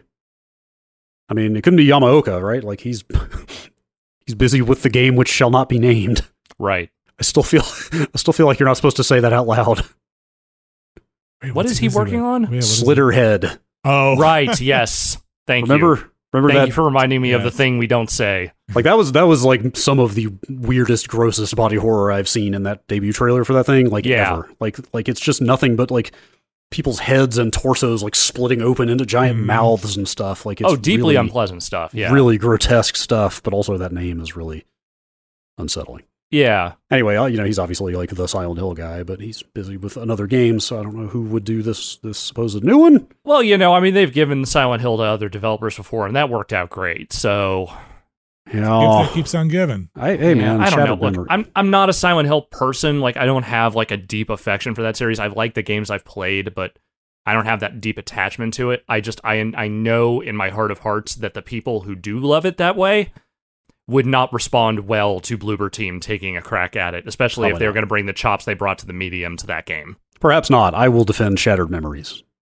Okay. That's the one that was the portable one, right? As long as I live. It might have gone portable at some point. It debuted on the Wii. Oh, maybe that's what I'm thinking of on the Wii. I remember that also being pretty good. Yeah, it's cool. It was designed and written by Sam Barlow, who then went on to obviously do a bunch of his own narrative games. It was the other one that was made by a Western studio that people really didn't like, right? Oh, God, Downpour? What's that? Downpour? Right. God, I completely forgot that existed. That's the thing, is that it's apparently really bad, I think, which is why it was forgotten. Like when you said like the kind of questionable history of giving Silent Hill to other developers, I was like, what are you talking about? Shattered Memories was cool. I have no opinion of Shattered Memories. I never played it. I just know everyone I know who played Downpour like loathed it. Right. So. Like I just completely forgot that even existed. Vatra Games made that. I don't even know. Okay. I don't even think they're still around. Yeah.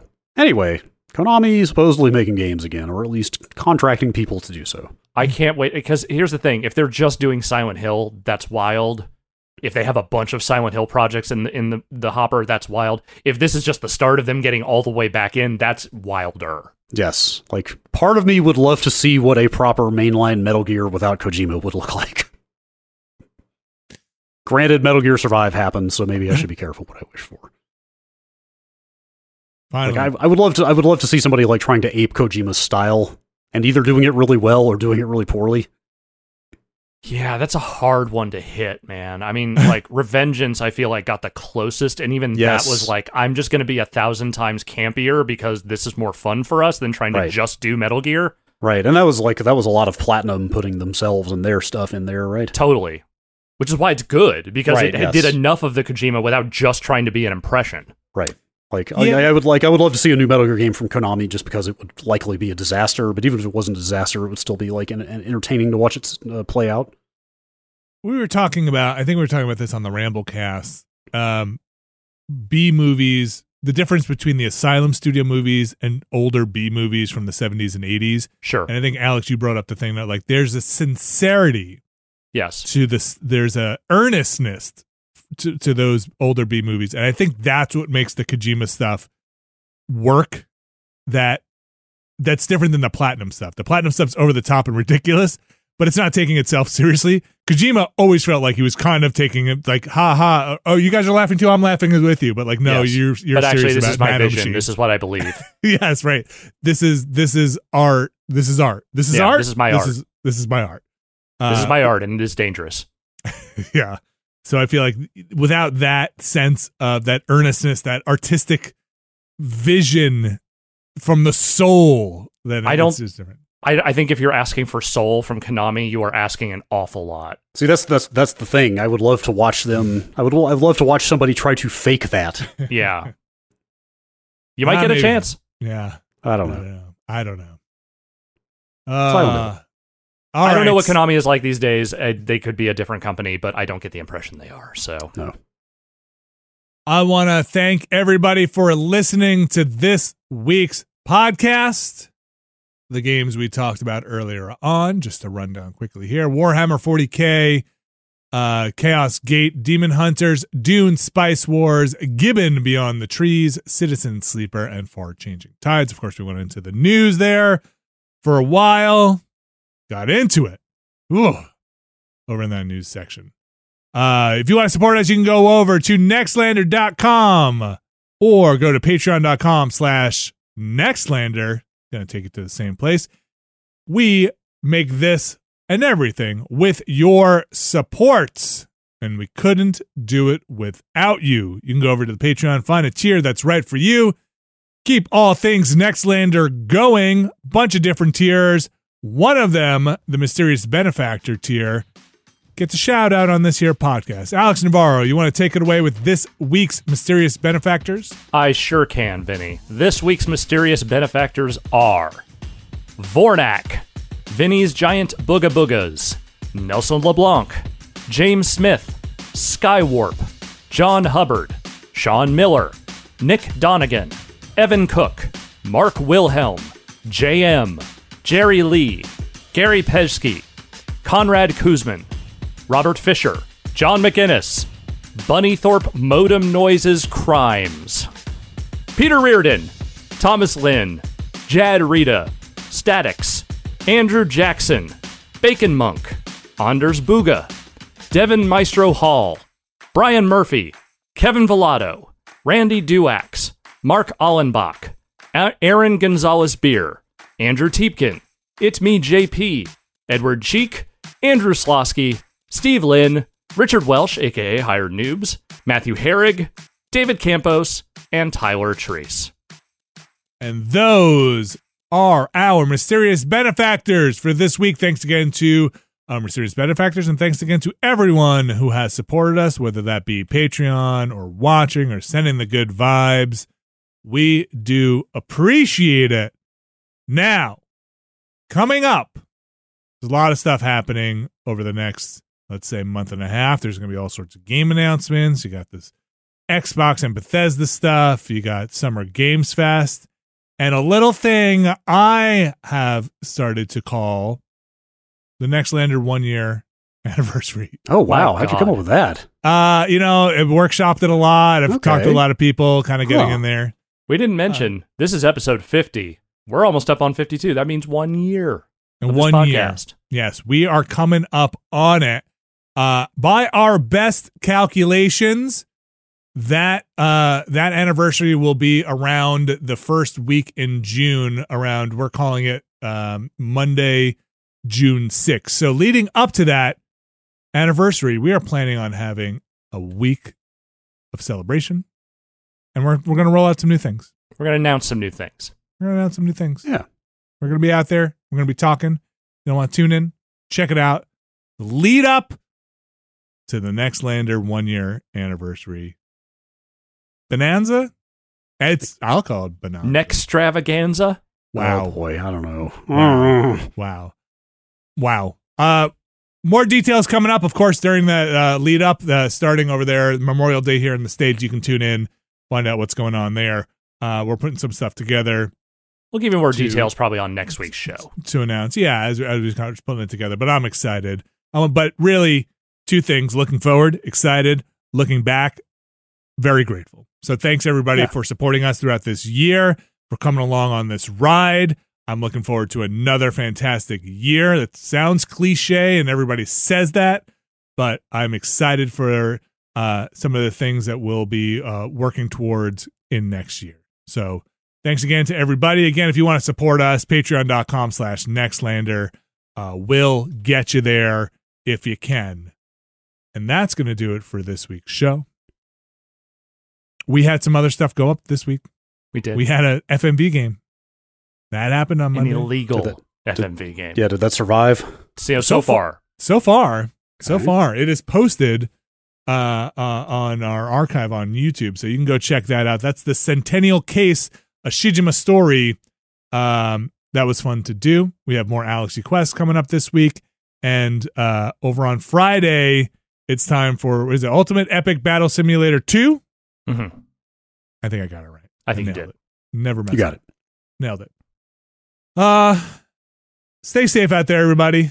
These are some weird times. Oh yeah.